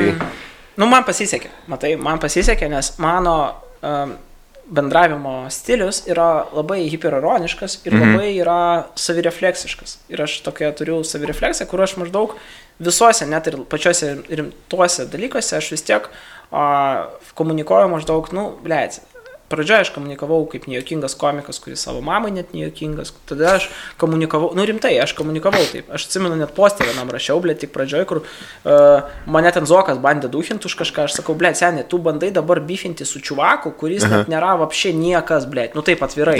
Ir tai yra juokinga. Tu jau pralaimėjai, tu pradedi tiesiog duhinti kažkokį komiką, kuris, net yra apšė niekas. Ir mane tas kažkaip visą laiką ramybėj laikė. Nes aš visą laiką, matai, man stogas važiuoja dėl kitų dalykų. Dėl savo esminių, vidinių dalykų, egzistencinių. Ir aš stogas pradėjo važiuoti dar labai seniai iki to, kol aš dar dariau kažką viešai. Tai man, mano vidinės problemas niekaip nėra susijęs su tom. Bet kad su ego, tais tokiais momentais, kai ten kažkas palaikina, kažką, kad tu gali užkeltą nosį po gero pasirodymą, dėl to reikia važiuoti namo, dėl to reikia negerti, dėl to reikia neįsipisinėti ir dėl to reikia blogų pasirodymų ir dėl to eina visą laiką reikia, nueiti kur nors ir pabombinti gerai, kad po to tu atsimintum, kad tu nesi kažkoks, tai dėl to aš atsimenu, nuvariau kažkada tai į New Yorką, nuvariau, jau open mic'us kelius, apsišikau, papasakau ten, sugebėjau 3 žodžių surišti, hello, emblemba, Lek, pats savo fainas. Tai reikėjo kaip Raibys, pis lietuvių kalbą ir kur visi jo auditorija, jis lietuviškai minutę 2 stand-up. Bet aš už ką jam toks respektas, kad jisai jaučia vienintelis, kuris gali taip padaryti. Blet, kai aš... Ir jam normalu yra, žinai, jam čia... Čia yra priedai, tai aš labai norėčiau, kad pas salėje, kokiam, Harleme sutikti. Tai buvo. Jisai čia podcast'e pasakoja. Ir paskutinis dar mes norėjom paklausti, žodžiu, tu vis dar gyveni su mama šiuo metu? Specialiai. Tai keičia dalykus, jo. Nes aš kažkada žinau, kad tu norėjai pirkti butą, bet taip ir nesigavo, ne? Aš norėjau pirkti 2 būtus vienam name, kad būtų mamai su broliu ir man. Ir aš tiesiog nesutariau dėl paskolos, dėl niuansų kelių. Ir... Kad negalėsi tūsinti, norėjai diskoteką. Man sako, ne, PlayStation'as pas manęs. Ne, mama, ir viskas. Ir dėl to, realiai viskas buvo jau gerai, ten Svetbankai, visi ten leasingai. Langai pietus. Jo, ir paskutinis momentas, PlayStation'as, ne? Jo, dėl to parduodu. Bet momentas dar. Pagavo, bariuką. Kitas momentas. Aš su mama gyvenu dėl to, kad mano mama... Jai labai reikia manęs šiuo metu, man labai reikia bendravimas su ją ir tokio mini palaikymo viens kito, nes pas mus taip išėję nebuvo tobuliausia šeima bendra. Aš, mama, tėvas, brolis ir mūsų santykiai buvo labai keisti, plus kai aš turėjau, kai tavo sūnus, tarkim, mane ateina į susitikimą su tavim. Mes su tėvais anksčiau matėmės, aš atsimenu, prieš 4 metus, kartą į mėnesį. Ir, pusę tų kartų sūnus ateina visiškai apsichujarinės, viskom. Nes tai yra šeštadienis ar sekmadienis diena. Man jau tada prasidėdavo pats gazelis, nes savaitgalis, Ir kai ten mama mato tave probleminėse tokiose vietose ir mato tave tokiose situacijose ir mes taip kažkaip pas mus tame fone ir tame kažkaip, tame visame dėl tų reikalų Jo, gaus toksai... Mes Bet tai nėra vienpusis, kad nėra, kad ant tau reikia, būtent ir ne, kad mamai vien reikia. Mamai ir man reikia dabar šiuo metu ir aš kažkaip nematau prasmės dabar kažkaip, blėt, gyventi kažkur ten centre, blėt, mokėti už kažkokią būtą, kurio man niekada nereikės. Kam, taip, man reikia lovas, realiai. Aš vis tiek dirbu, blėt, kažkur ofise arba, nes pas mus aфиgenas ofisas, viskas pas mus fainai. Aš galiu bet kur visą laiką kažką nueiti. Tipo, jeigu man kažko reikia, aš geriau pataupysiu tos pinigus ir išleisiu kažkiam projektui, kažkiam mes kažką padarysim, o kažką noriu nusipirkti, tai blėt, tai reikia gal uždirbti. Nes būna labai dažnas atvejs, kai mamos sugeba įlįstis sunums, nežinau, dažniausiai sunums į galvas ir į vieną pusę būna tas ryšys, kad vieną pusę naudoja, kad ir jie gyvena ilgai ir ta prasme ten... Ne, pas mane, nes aš kai gyvenau be tėvų ilgą laiką ir aš tiesiog dabar paskutinius metus taip sąmoningai padariau, plus paskutinius 2 metus aš pradėjau taip, sakykime, gyventi taip sąmoningiau, nes aš 2 metus visiškai nieko nevartoju, tai mane kažkaip... Jau yra 2 metai? Jau bus dabar po kelių savaičių 2 metai, nes aš lygiai per naujaką, bet labai šiaip kietai aš mečiau gerti, aš per naujaką išgėriau paskutinį vyno bonkę, daugiau nieko neėmiau ir kažkaip taip sustojau. Labai romantiškai. Čia bus paskutinė vyno bonkė mano ir aš įpisau ir kitą rytą aš atsikėliau.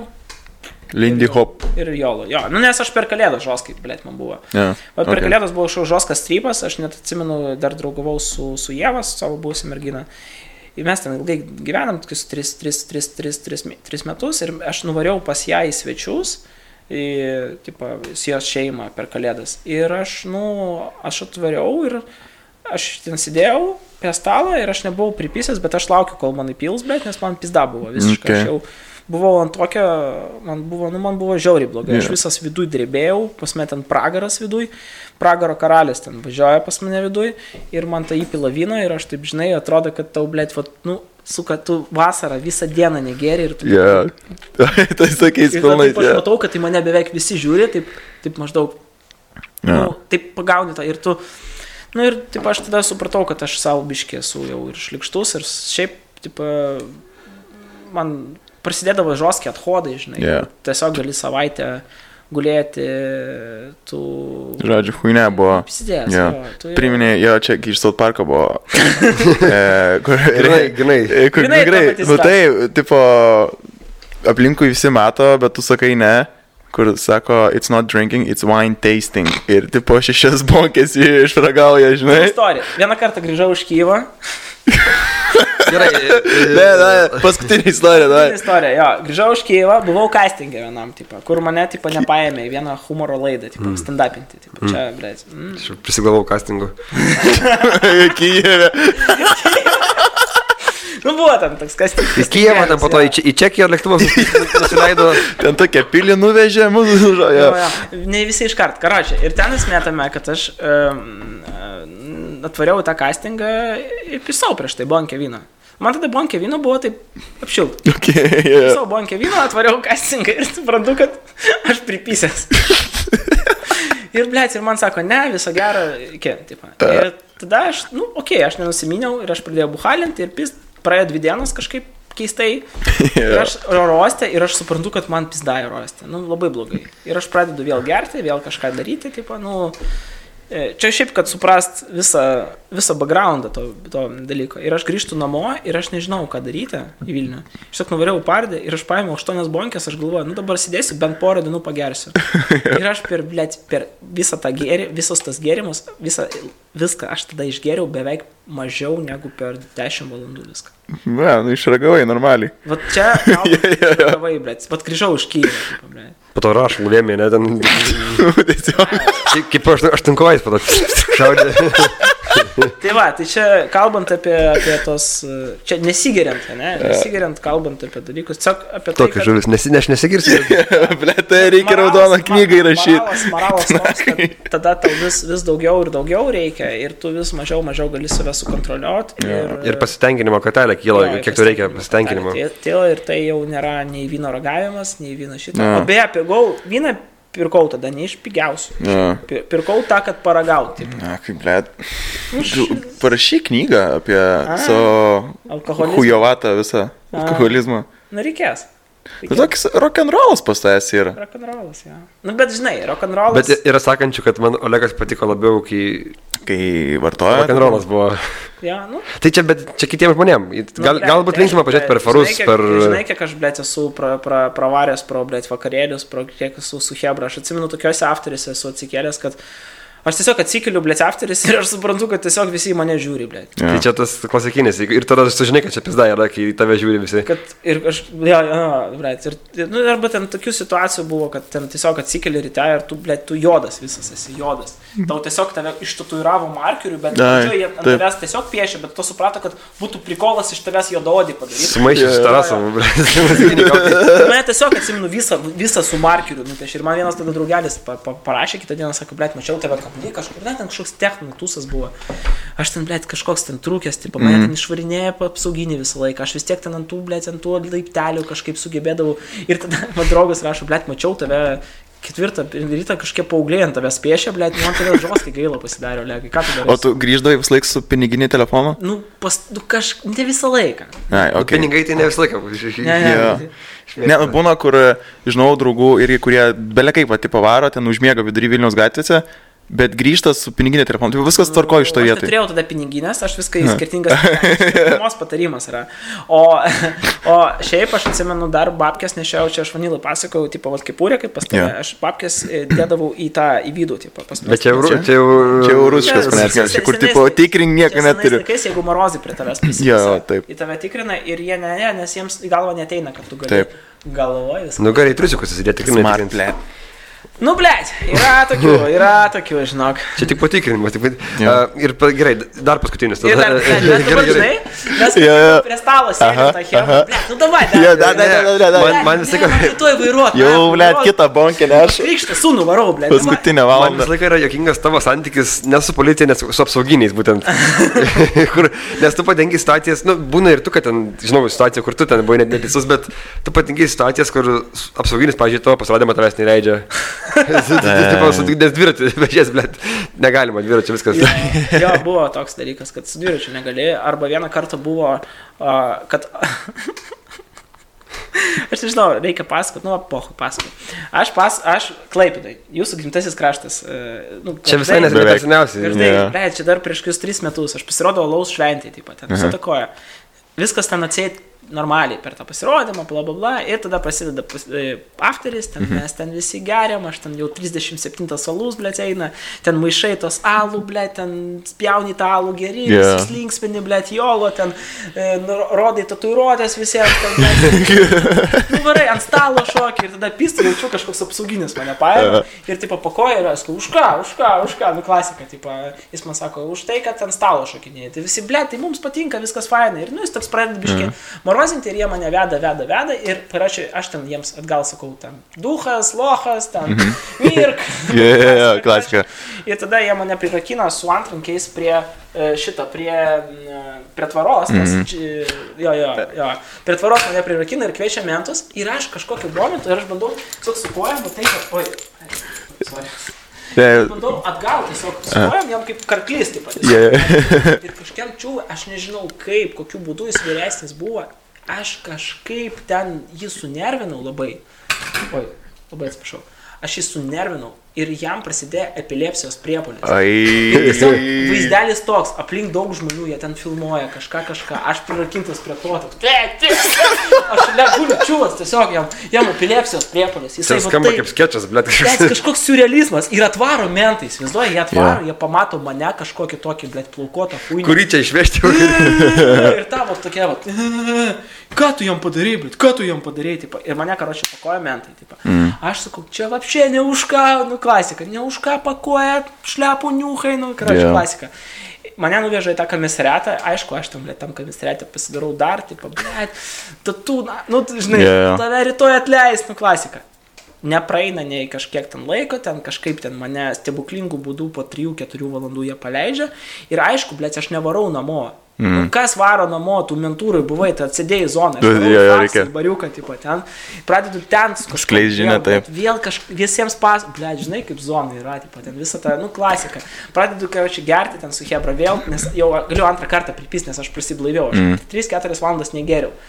Ir tada tam bare vėl prasideda kažkoks tai zamesas, vėl kažkokie žmonės atsiranda konfliktiški, vapšės stebuklingų būdų, vėl apsauginis prie manęs. Aš ten aktyviausias, vėl jisai sako, aš to įkviesiu mentus ir aš kažkokius stebuklingų būdų taip ir dingstu jau, nes aš savo pamoką išmokau, tipo, ir aš ten kažkur išvariau. Tai... To gal šiaip nepatinka tas galios demonstravimas, ten, kur neturėtų būti jo, ne?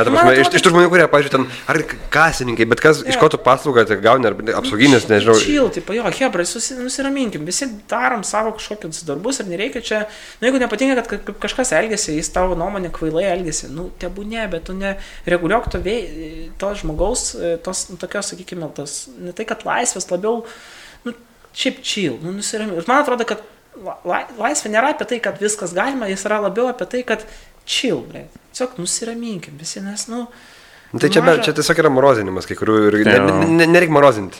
Jo, nors mes visi tam tikrose atvejuose gyvenime ir šiaip esame morozinė, bet, Be abejo, labai daug. Life is life. Labai daug. That's life. Tokia gaida. Žodžiu, mes čia nebus, kad čia ilgiausias jūsų. Čia bus ilgiausias, jo. Kaip sakė Henris, pas rusas ilgesnis, nėra. Šiaip nesu tikras, ble. Nesu tikras, nes aš girdėjau, kad kadangi lietuviai yra biškiai aukštesni vyrai ir didesni.